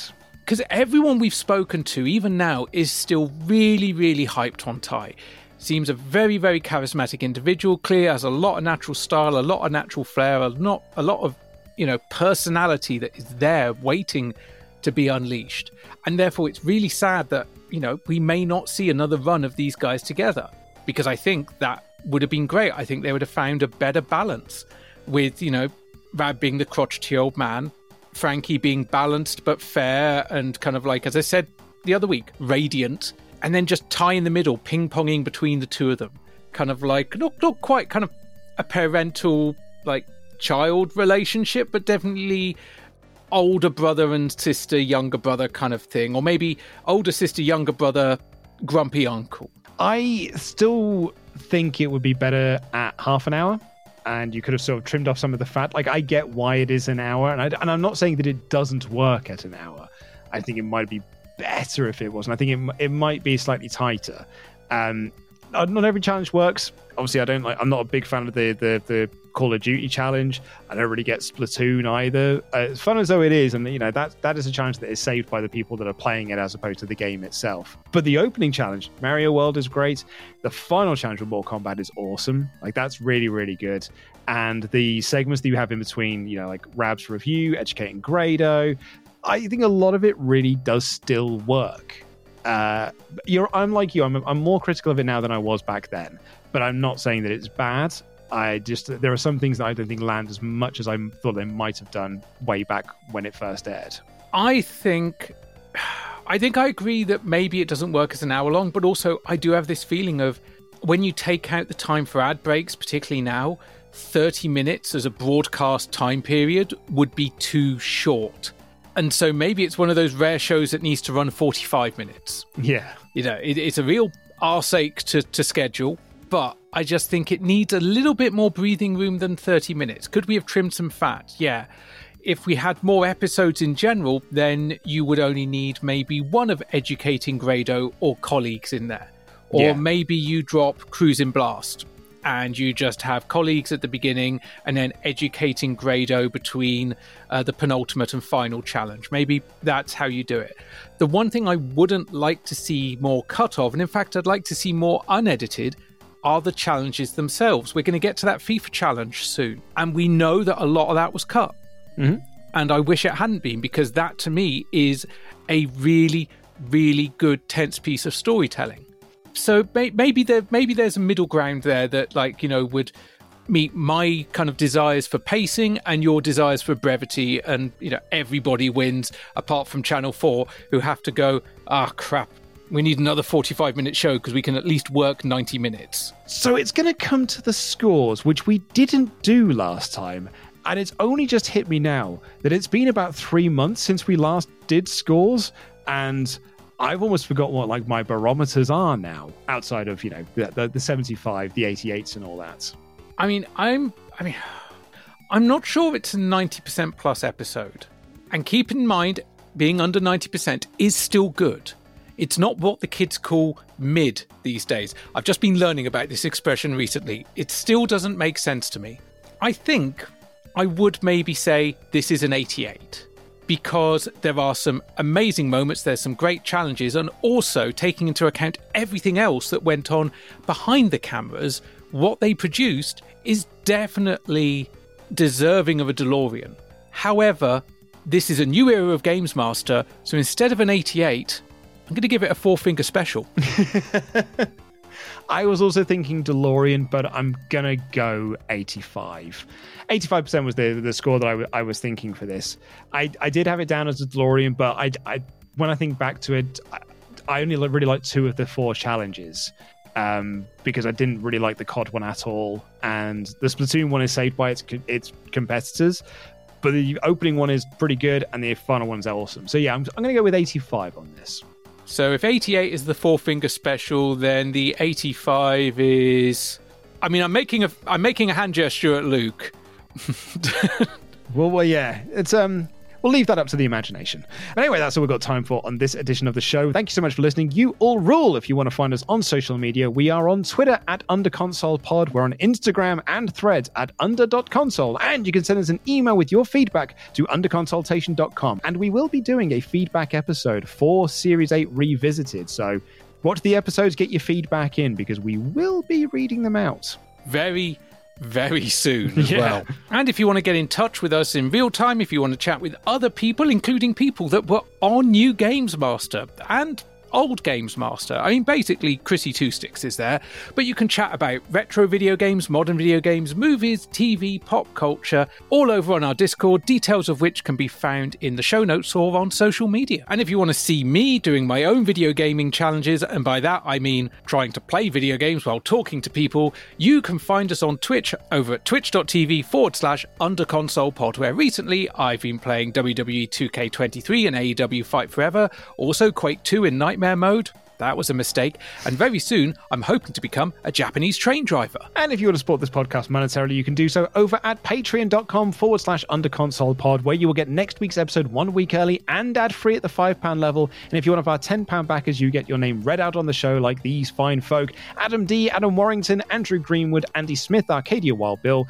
Chris Price, Chrissy Two Sticks, Colin Conroy, David Palmer, Gordon Aiken, Gordon Brands, Gordon Dempster, Harriet Mankagel, I Am Cheadle, Ian Roberts, Ian Williams, Jamie, Joe McGonigal, Joe Mitchell, Kevin, Kylie, Lawrence, Link, Mark, Matty Boo, Misha, Nick, Bill, Retro Fun for Everyone, Reese, Rich Pemberton, Richard Downer, Richard Major, Sean Selena, Simon, Super Sexy Dave Fisher, The Amazing Cliff, Tom Dylan McEvoy, Tom S, William Cottingham, Xanderthal, and Zach. We will see you in 7 days' time for episode 2 of Series 8. Take care, everyone. Good night.